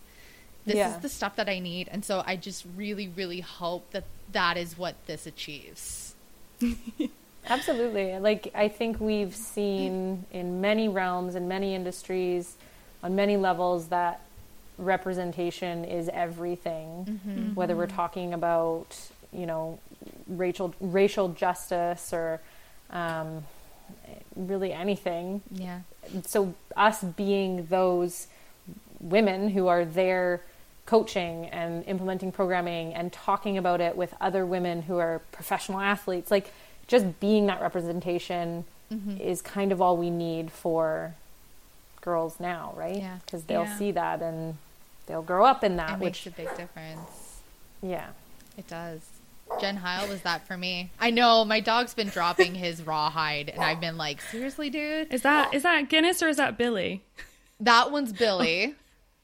That was Billy. Guinness is dropping his rawhide. What is Guinness up to? It took my everything not to be like, oh. He's like literally like, Mom, it's been like 12 hours since you've last paid attention to me, and I need So some Guinness, now. it's not long now, Guinness. Not long. I know. We'll cuddle soon. I was actually just thinking as we were talking that, like, I know we've talked about Girl Stylers as a project or an initiative, and to me, what I think it has become and what it is becoming is a movement, you know, like we're moving, philosophy and movement, like we're working towards this goal, and I think we talk a lot about gender equity when we're talking about Girl Stylers, and I think that is, for me, what, you know, it's one of the key goals is like how can we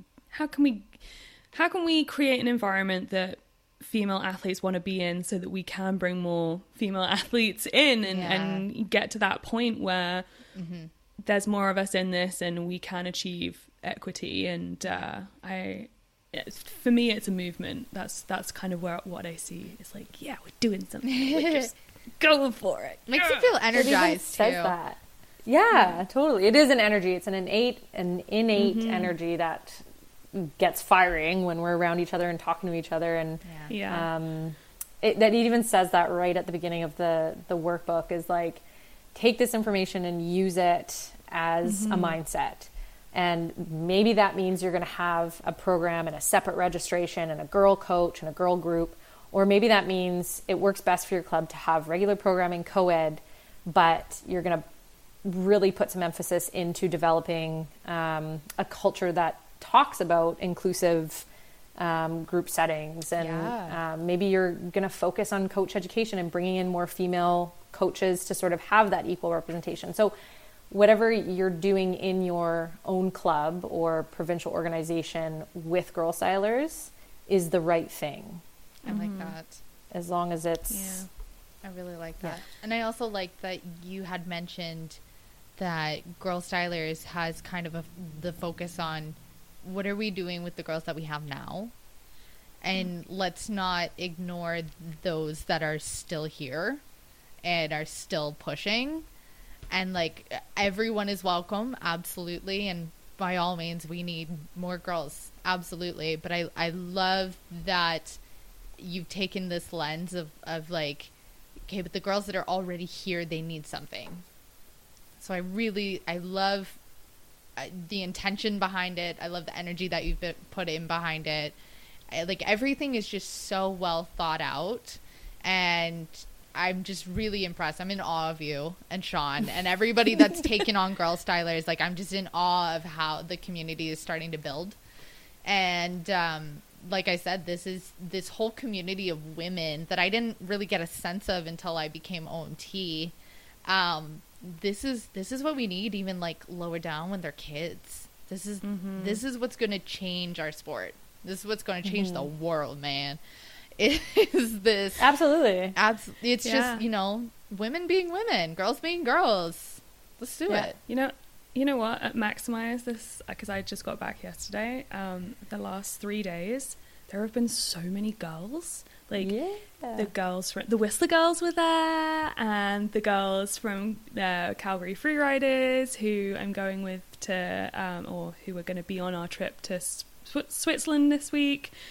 It was just so cool to have all these girls vibing, and Megan was jumping, and it got me really excited, and we were just everybody was cheering each other on. Like, it was just so Which is positive. It was such a positive girl environment. thing to do, to be like, Yeah. let's just cheer everyone on. I love it. Well, I think the big thing that's going on now is we have to give the guys and the boys some credit too. Absolutely. Is what I'm noticing is that I'm not getting pushback from guy coaches. No. No. The old dogs who are saying the comments and using, I can't even say the words that they're using, but we know the words that they're using. Yeah, we do. Those old dogs are extinct. They're and if going- they're not they're extinct, on their way out the door. They're on their way out pretty quick. Yep. So Yeah. that way of thinking and speaking thoughtlessly, that, you know, in ways that are offensive or demeaning to women and girls, that's not prominent anymore. So like,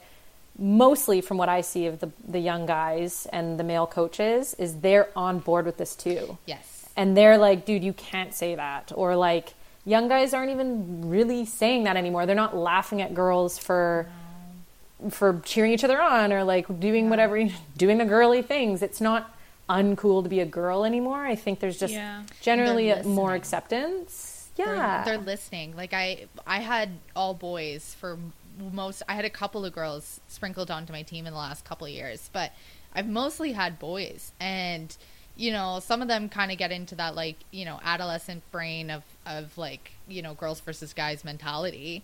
But anytime I had a conversation with them, they were listening. And it got to the point where, like, I told Sean this story of, you know, someone thinking that one of my athletes was a coach, even though I was standing right there running a jump site. And my athlete literally turned to me and he's like, it's frustrating to watch you be treated this way. Aww. And it's just, all of a sudden you sit there and you go, whoa, this generation's going to be freaking awesome. Yeah. Because they're listening and they're watching and they're observing and they're killer kids that are just going to like take the sport to a new level, not just in terms of athleticism, but in terms of culture.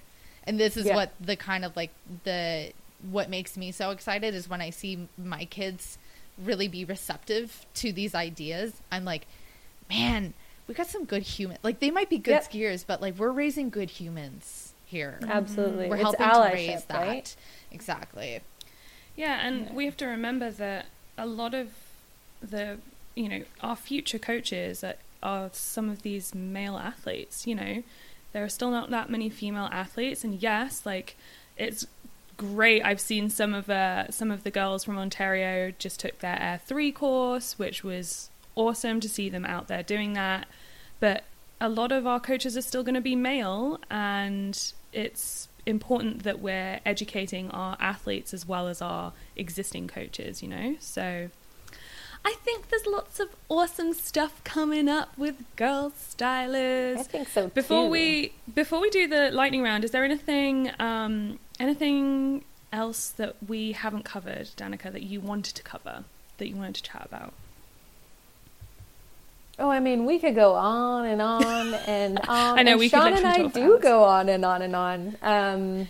But Whenever we have a phone conversation, it's always like, do you have 5-10 minutes? And then we're like, an hour and a half of talking. And I'm like, that was fine. I had more than 5 or 10 minutes, but we do talk a lot. we get fired up. Yeah, no, I think we've said, you know, all the important pieces, and for people listening, like, just keep your eyes out on what we've got going on. I think a lot of the events coming up and the workbook coming out, those will speak for Girl Stylers in itself. And you know, listen to the girls, because like you say, this current generation, like all those girls who were at Maximize with you, Sean, recently, they're some of, like, even though they're like 14, 15, they're right in that cool phase. They're like the biggest supporters on Instagram of Girl Stylers, and they're tagging it and they're hashtagging it. And like, they're so proud to represent it.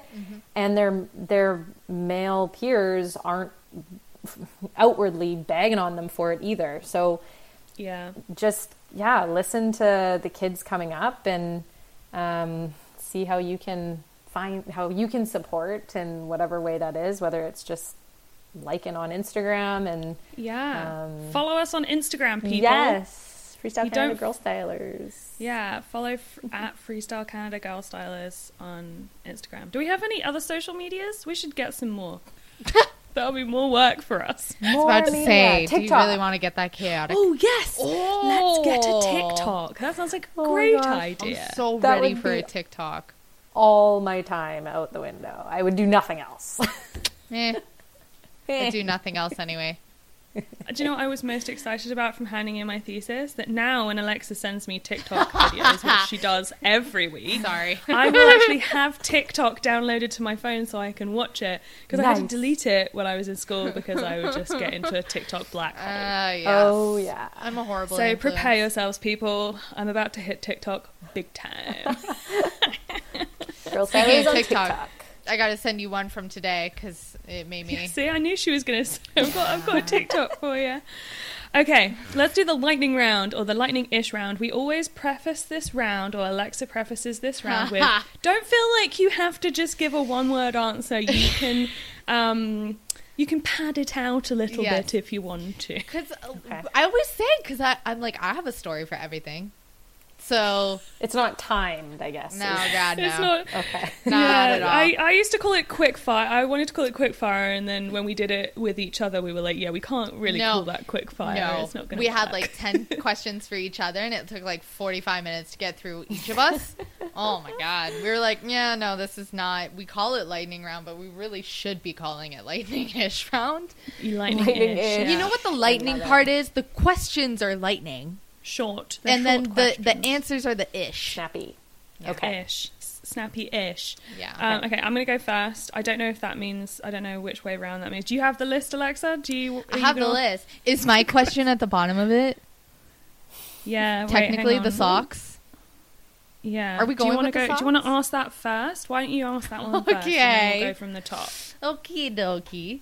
Okay, lightning-ish round. Lightning-ish Go. round. Okay, so do you have a particular favorite brand of ski socks? Yeah, Smartwell. Okay, Oh, nice. Lightning Good choice. fast. there you go. Good There you choice. go. Well, I was But I'm like, I'm not always going to cold, explain it. so. It's fine. Okay, I'm going to go to the Gotta top have the warm for the ones. next question. What is your go-to coffee order? Americano Blanco, which is Oh. with a couple pumps of white chocolate mocha in an Americano. I know. It's a little bit of a No, I like it. I'm going to cheap try it. treat. I feel like that's quite a bougie coffee order, Danica. No, I like it. It's almost like a little bit European and a little bit basic bitch. Like, if you don't go to Starbucks and you go anywhere else and order that, they'll be like, what? That is a Starbucks No, drink. I like, because Americano, I find, like, I know it's called an Americano, but I feel like it's like a very British thing because it's a very strong coffee, essentially. Gotta But have then you the gotta have the, caffeine. you know, if you have the, yeah, I like it. A little bit of European, Little bit very sweetness. nice. A little bit of basic bitch. Yeah, I like it. That's what we're going to call Danica's coffee order from now on. the European basic bitch. Yes! Yeah, that's it. I love That's it. what it's called. That describes it really well. It's not, I'm not trying to be offensive. I'm just trying to be funny. No, I really toyed with admitting that I love pumpkin spice lattes, but I don't actually order them Okay, that much. I'm sorry. so- It's we're like 3 days away from pumpkin yeah, spice season. No. And I've already had an email on my phone. Like I've already had like 4 emails reminding me from Starbucks. Pumpkin spice is back, guys! Guys, pumpkin spice. Yeah, I was it's about to back." I'm say, like, it's "Oh been my back God, for I'm so days. excited." It is, oh, yeah, it's, I had one on Alexa, the first it's still day. August. I don't Ooh, care. I don't Little care. pumpkin loaf. Dude, for my birthday, I have pumpkin pie. I don't have cake. Like I'm all about wow. I'm all about the pumpkin. When I Okay. when I finished my final exam for my degree, what did I have? I had pumpkin pie. Oh my god, I love that. So this is my time right So here. you and I are vibing on the Oh, basic white girl. Oh, I'm a drinks. basic bitch through and through. I love it. Okay, we've gone off topic. This Yeah, is what sorry. happens at the lightning-ish round. This Right. is what happens Alexa, when you I'm go. on this podcast. This is the ish. Okay, so this works because you did work at Disney, so I'm sure you've seen a lot of these. Favorite Disney movie? Oh man, I don't Right. know. There's so many. Guys, I worked at Disney World. Like, I couldn't pick one. It was part of the orientation. I had to watch all the movies. Yeah. Imagine if that was an orientation. That would be the best orientation Oh my God, ever. I love it. Here you are. Here is our Here's movie Aladdin. collection. We must learn it. Basically, like it was kind of part. You had to go to the parks on your days off. Anyway, That sounds... You're selling it for me even more. I'm quitting and I'm going to Disney. Let's do it. do it. It's a good time. You won't regret it. Finding Nemo is a go-to. I've probably seen that 8 million times, but Yep. also a big Brave fan. Okay. Yes. Underrated. Because and because she really is like I feel like she's one of the most feminist heroines out of all the movies. Yeah. Like she was just Yeah. family oriented, and she was tough, and she was Well, the relationship with her mum is it's just cute. such yeah. a cool story. I think Yeah, it Brave was- is one of my faves too. I think it was one of the first, like, the reform of Disney princess movies. I think Brave was Yes. kind of like the first. There was like that. There was Princess and the Frog. There was Rapunzel. Like they all kind of came out around the same time, but they were like she was like the Brave was kind of like the hallmarker of like, okay, this is the new Disney princess era. Yeah. And she doesn't need a man, right? No. Like she was. Yeah. She had There's other no things. like love story. Yeah. Yeah. Follow up question then. This isn't on the list, but follow up question. Favorite Disney princess? Oh man, I don't know. I love them all. I'm very ashamed by my childhood one. What was your childhood one? Mine was Aurora, which now I look back and I'm like, man, all she cared about was the prince. I really liked Belle, and basically Stockholm syndrome. Like Essentially.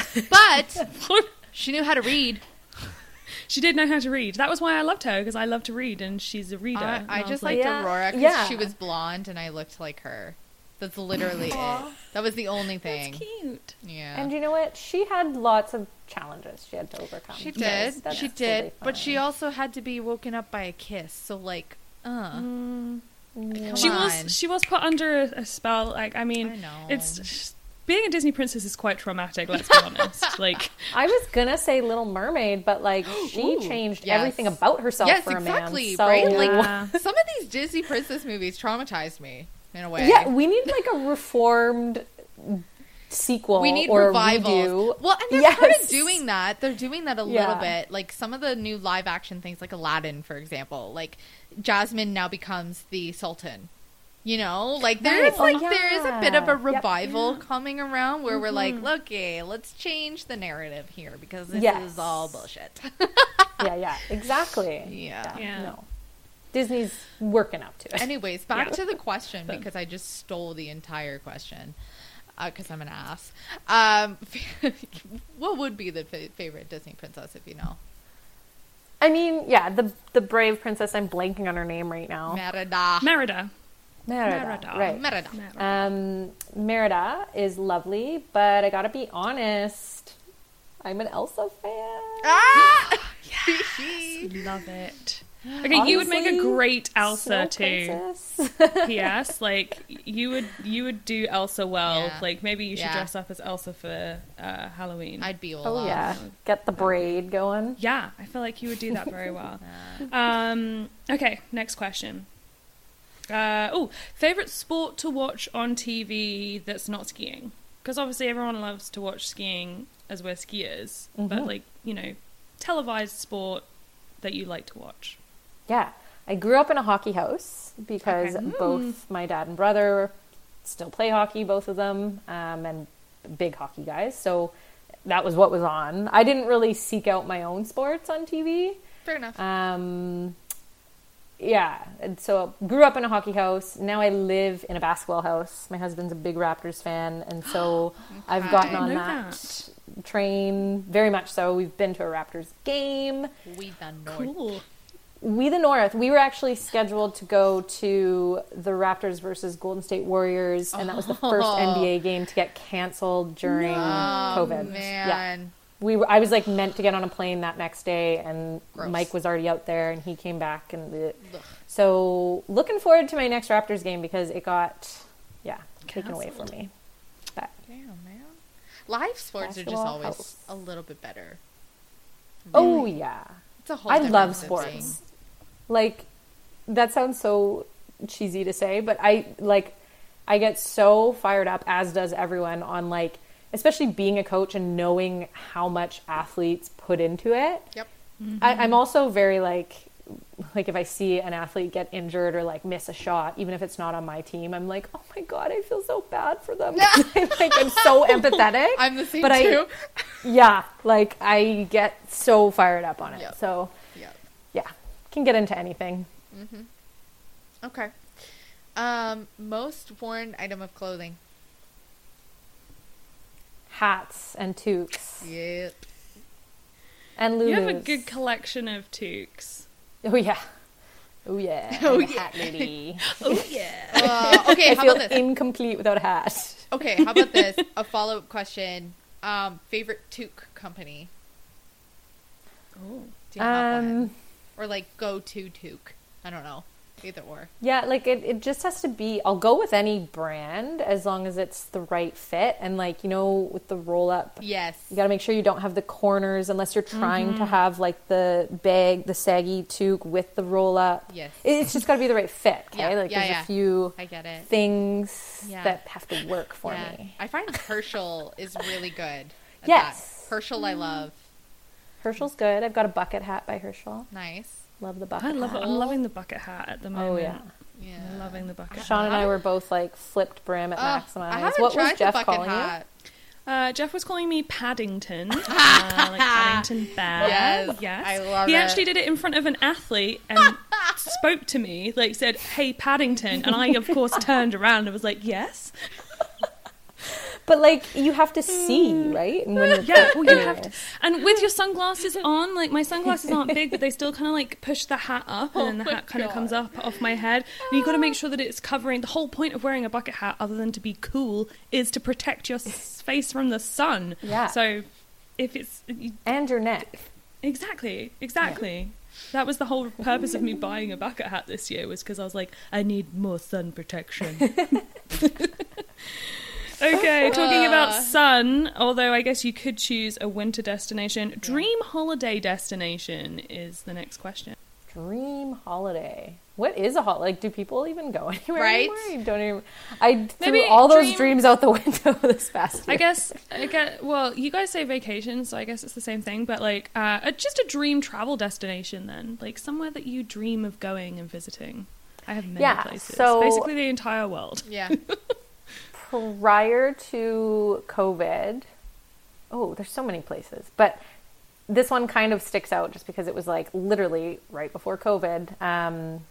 My husband and I got married in January 2020, and then 4 weeks later got locked in together for 2 months, and we've been always married in COVID world essentially. So prior to that though, like we had never really planned a honeymoon. That wasn't really on the agenda, but we started talking about it in February, I think, before everything happened. We're like, well, maybe when ski season's done, we should like just do a little mini trip. Let's go to Hawaii. Neither of us had been to Hawaii. I had like almost booked one of those like hippie vans, like the VW whatever. You can book those Yeah. and then just cruise the island. And I had done all the research about where we were going to go, and we were just going to do this little like Overland. they're actually not that cheap, but we were going to do a little Hawaiian vacation, and so that's kind of still out there lingering with my Raptors game. So fun. Nice. Yeah. Hawaii. Yeah. Hawaii. I dream of living in a van for a bit. Right? I do. Simple. I really do. Yeah, simple. Kind of like, I don't know. I feel like the world is a little too loud and I just need to be in a van in the middle of nowhere. I love that. Yeah. Favorite ice cream flavor? Cookie dough. Ah, okay. Although when I was a little kid, it was like whatever was, and actually when I go to an ice cream parlor, it's still whatever the most colorful ice cream is. So usually bubblegum or cotton candy. Yes. Yes. Or like the I like rainbow superhero or whatever. Ooh, yeah. Like, give me some of that. Yeah. Whatever that is, Whatever that flavor, is the I most want it. fun and like has the most chunks. See, of they're the something. flavors I avoid. What? I'm like, cotton candy? That sounds Yeah, a I little know. dangerous. You like vanilla. I do. I like vanilla ice cream. Oh, I don't mind a good vanilla once in a while. We had this I conversation. think it has to be a good vanilla ice cream, though. Yeah. Like- It does. It has to have, like, the vanilla flex in it. That's when you know Ooh, it's yes. good. Yeah, the bars. vanilla bean. None of this just, Yeah. yeah, vanilla bean. None of this just, like, I don't know. I just like vanilla ice cream. no, I I'm get sorry it. I'm boring. We've talked about this before. We have. I've literally told her you're boring. It's not boring. It's classic. Classic. I don't Classy. know. I'm classy, Alexa. Oh, so sorry. If you could have dinner with one person, dead or alive, who would it be? I think I would love to have met Princess Diana. I think I would have cried upon meeting Great her. answer. Okay. Yeah. Great answer. Like anything, I'm obsessed with The Crown, that show on Netflix. Yes. Anything Diana, she was everything, and yeah. So glamorous. Diana. now you've just admitted that you're obsessed with The Crown. You do realise that as soon as the next series comes out, I am going to be texting you all the time, being like, "Did you watch that episode? What did you think of this?" Like, I am obsessed with The Maybe we Crown. can just FaceTime and watch it together. That's true. Oh, I'm so excited. That's what I do with my sister all the time. We FaceTime. see? We Zoom to watch Friends or Brooklyn Nine-Nine together. Yeah. That's all you You need. guys are cute. Thank you. That's a really good answer. I actually think that might be my answer too. Like, I was obsessed with Princess Diana. Like, I cried so hard when she died. See, like, she died like 2 months before I was born, so I just missed that Yeah. era. Yeah. So I'm I gonna stick cried with a lot. Beyonce or Michelle Obama. So.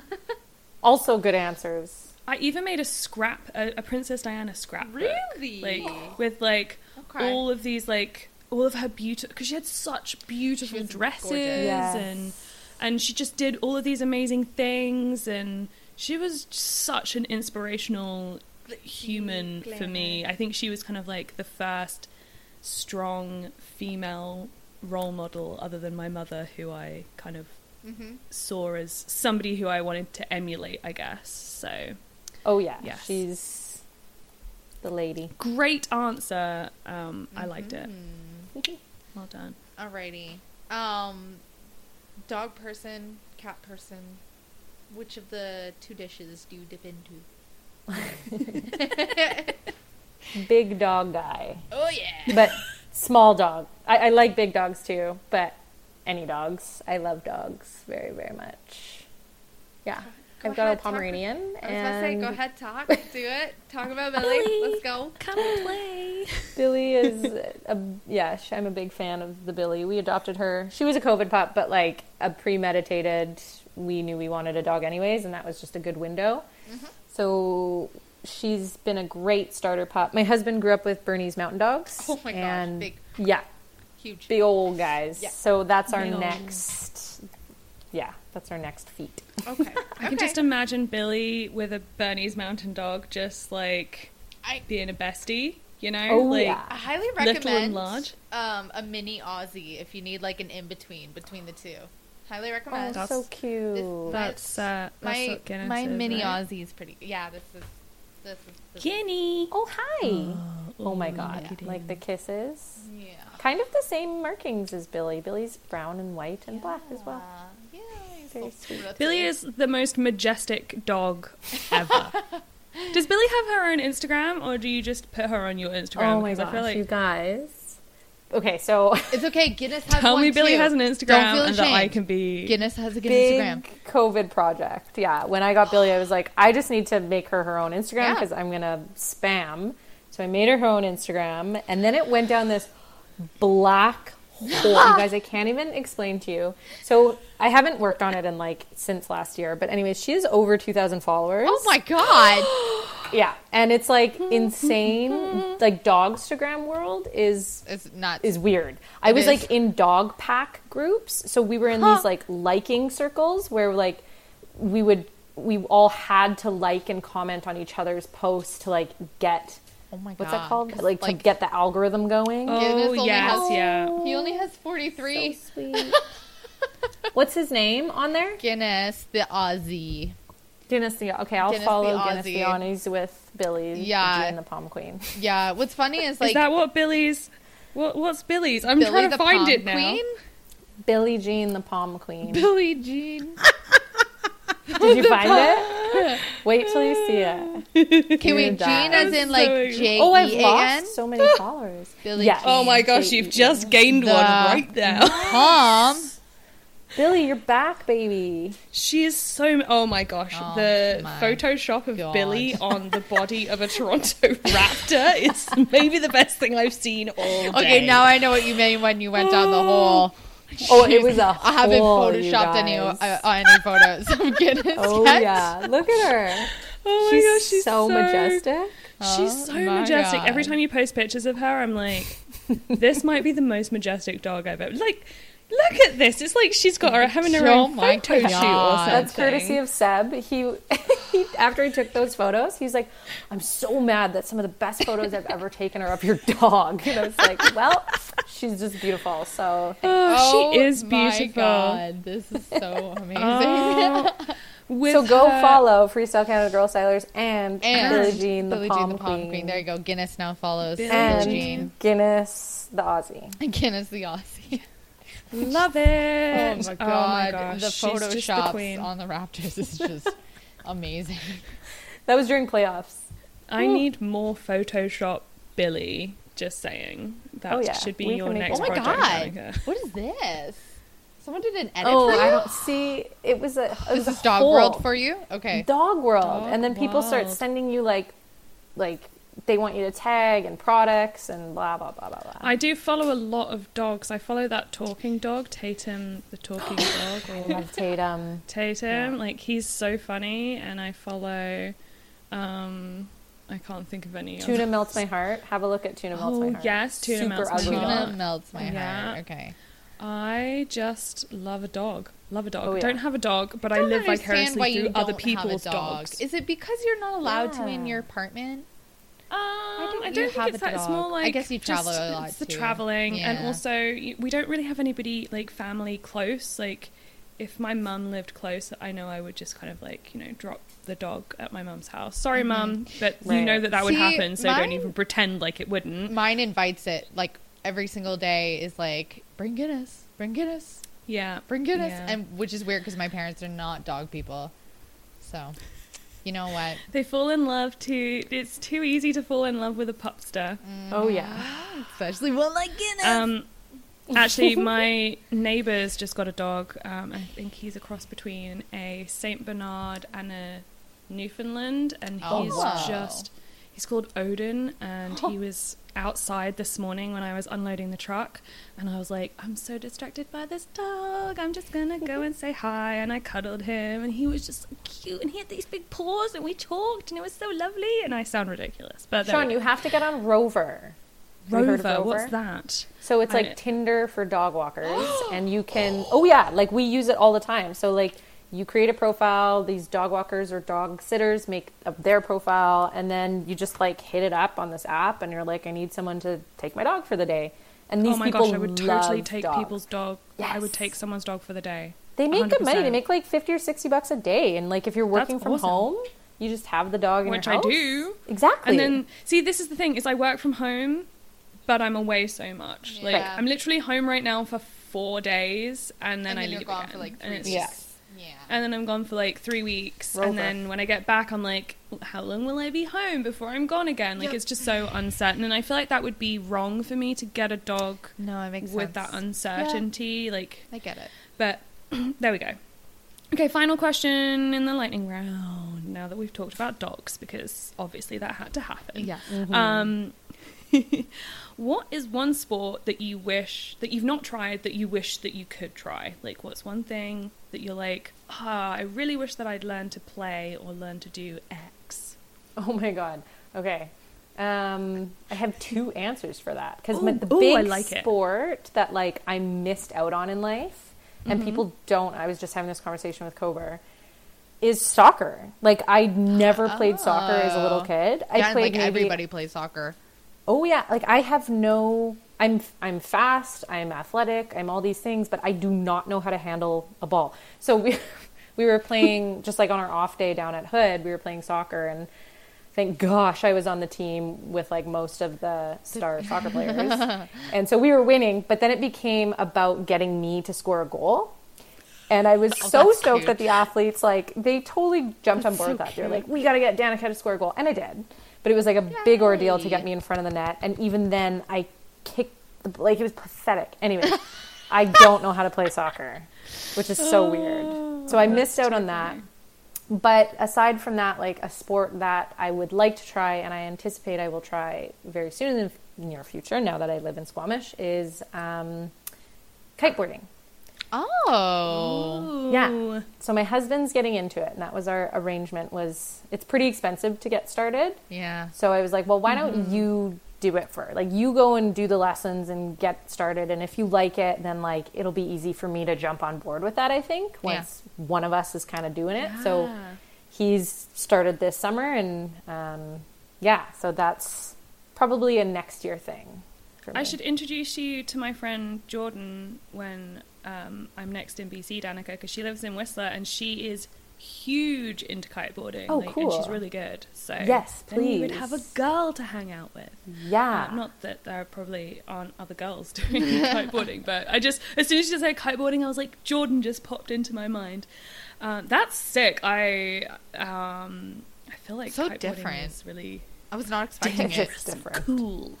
I It's wasn't very expecting it. different. Yeah. Yeah. I'm good at flying kites. Okay, So you should be fine. And I can It's wakeboard. basically, Yeah. it's basically wakeboarding whilst flying a kite. So you're gonna be fine. Yeah.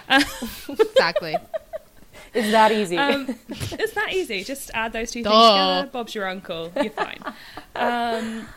Actually, I was going to say on your point about soccer, I didn't play, like, I can play soccer. Like, I can play If I need someone to. wants me to play soccer, I can play.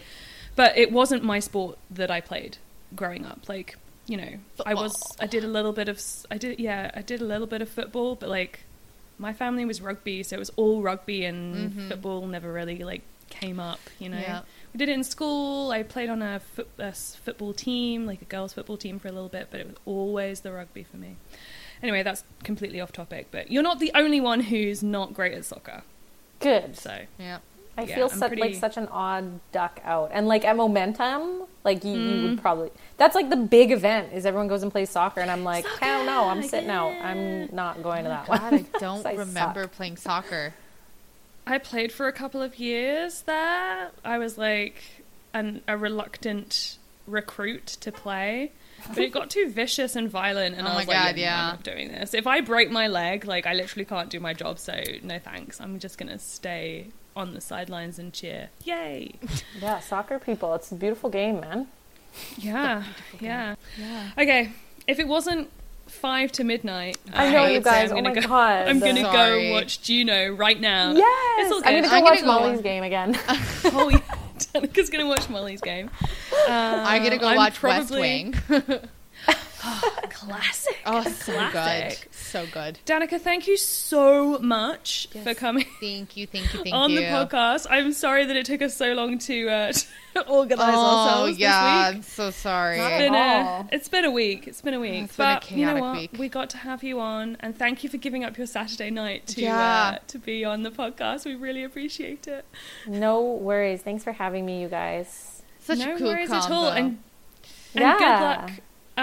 Good luck tomorrow, because it's the first day of a Girl Stylers camp, right? Or is it just a water ram camp? It's a mogul camp for like a mogul BC program. But, Oh, sweet. Awesome. Yeah. Whereabouts? So, just at Whistler Water Ramps. Okay.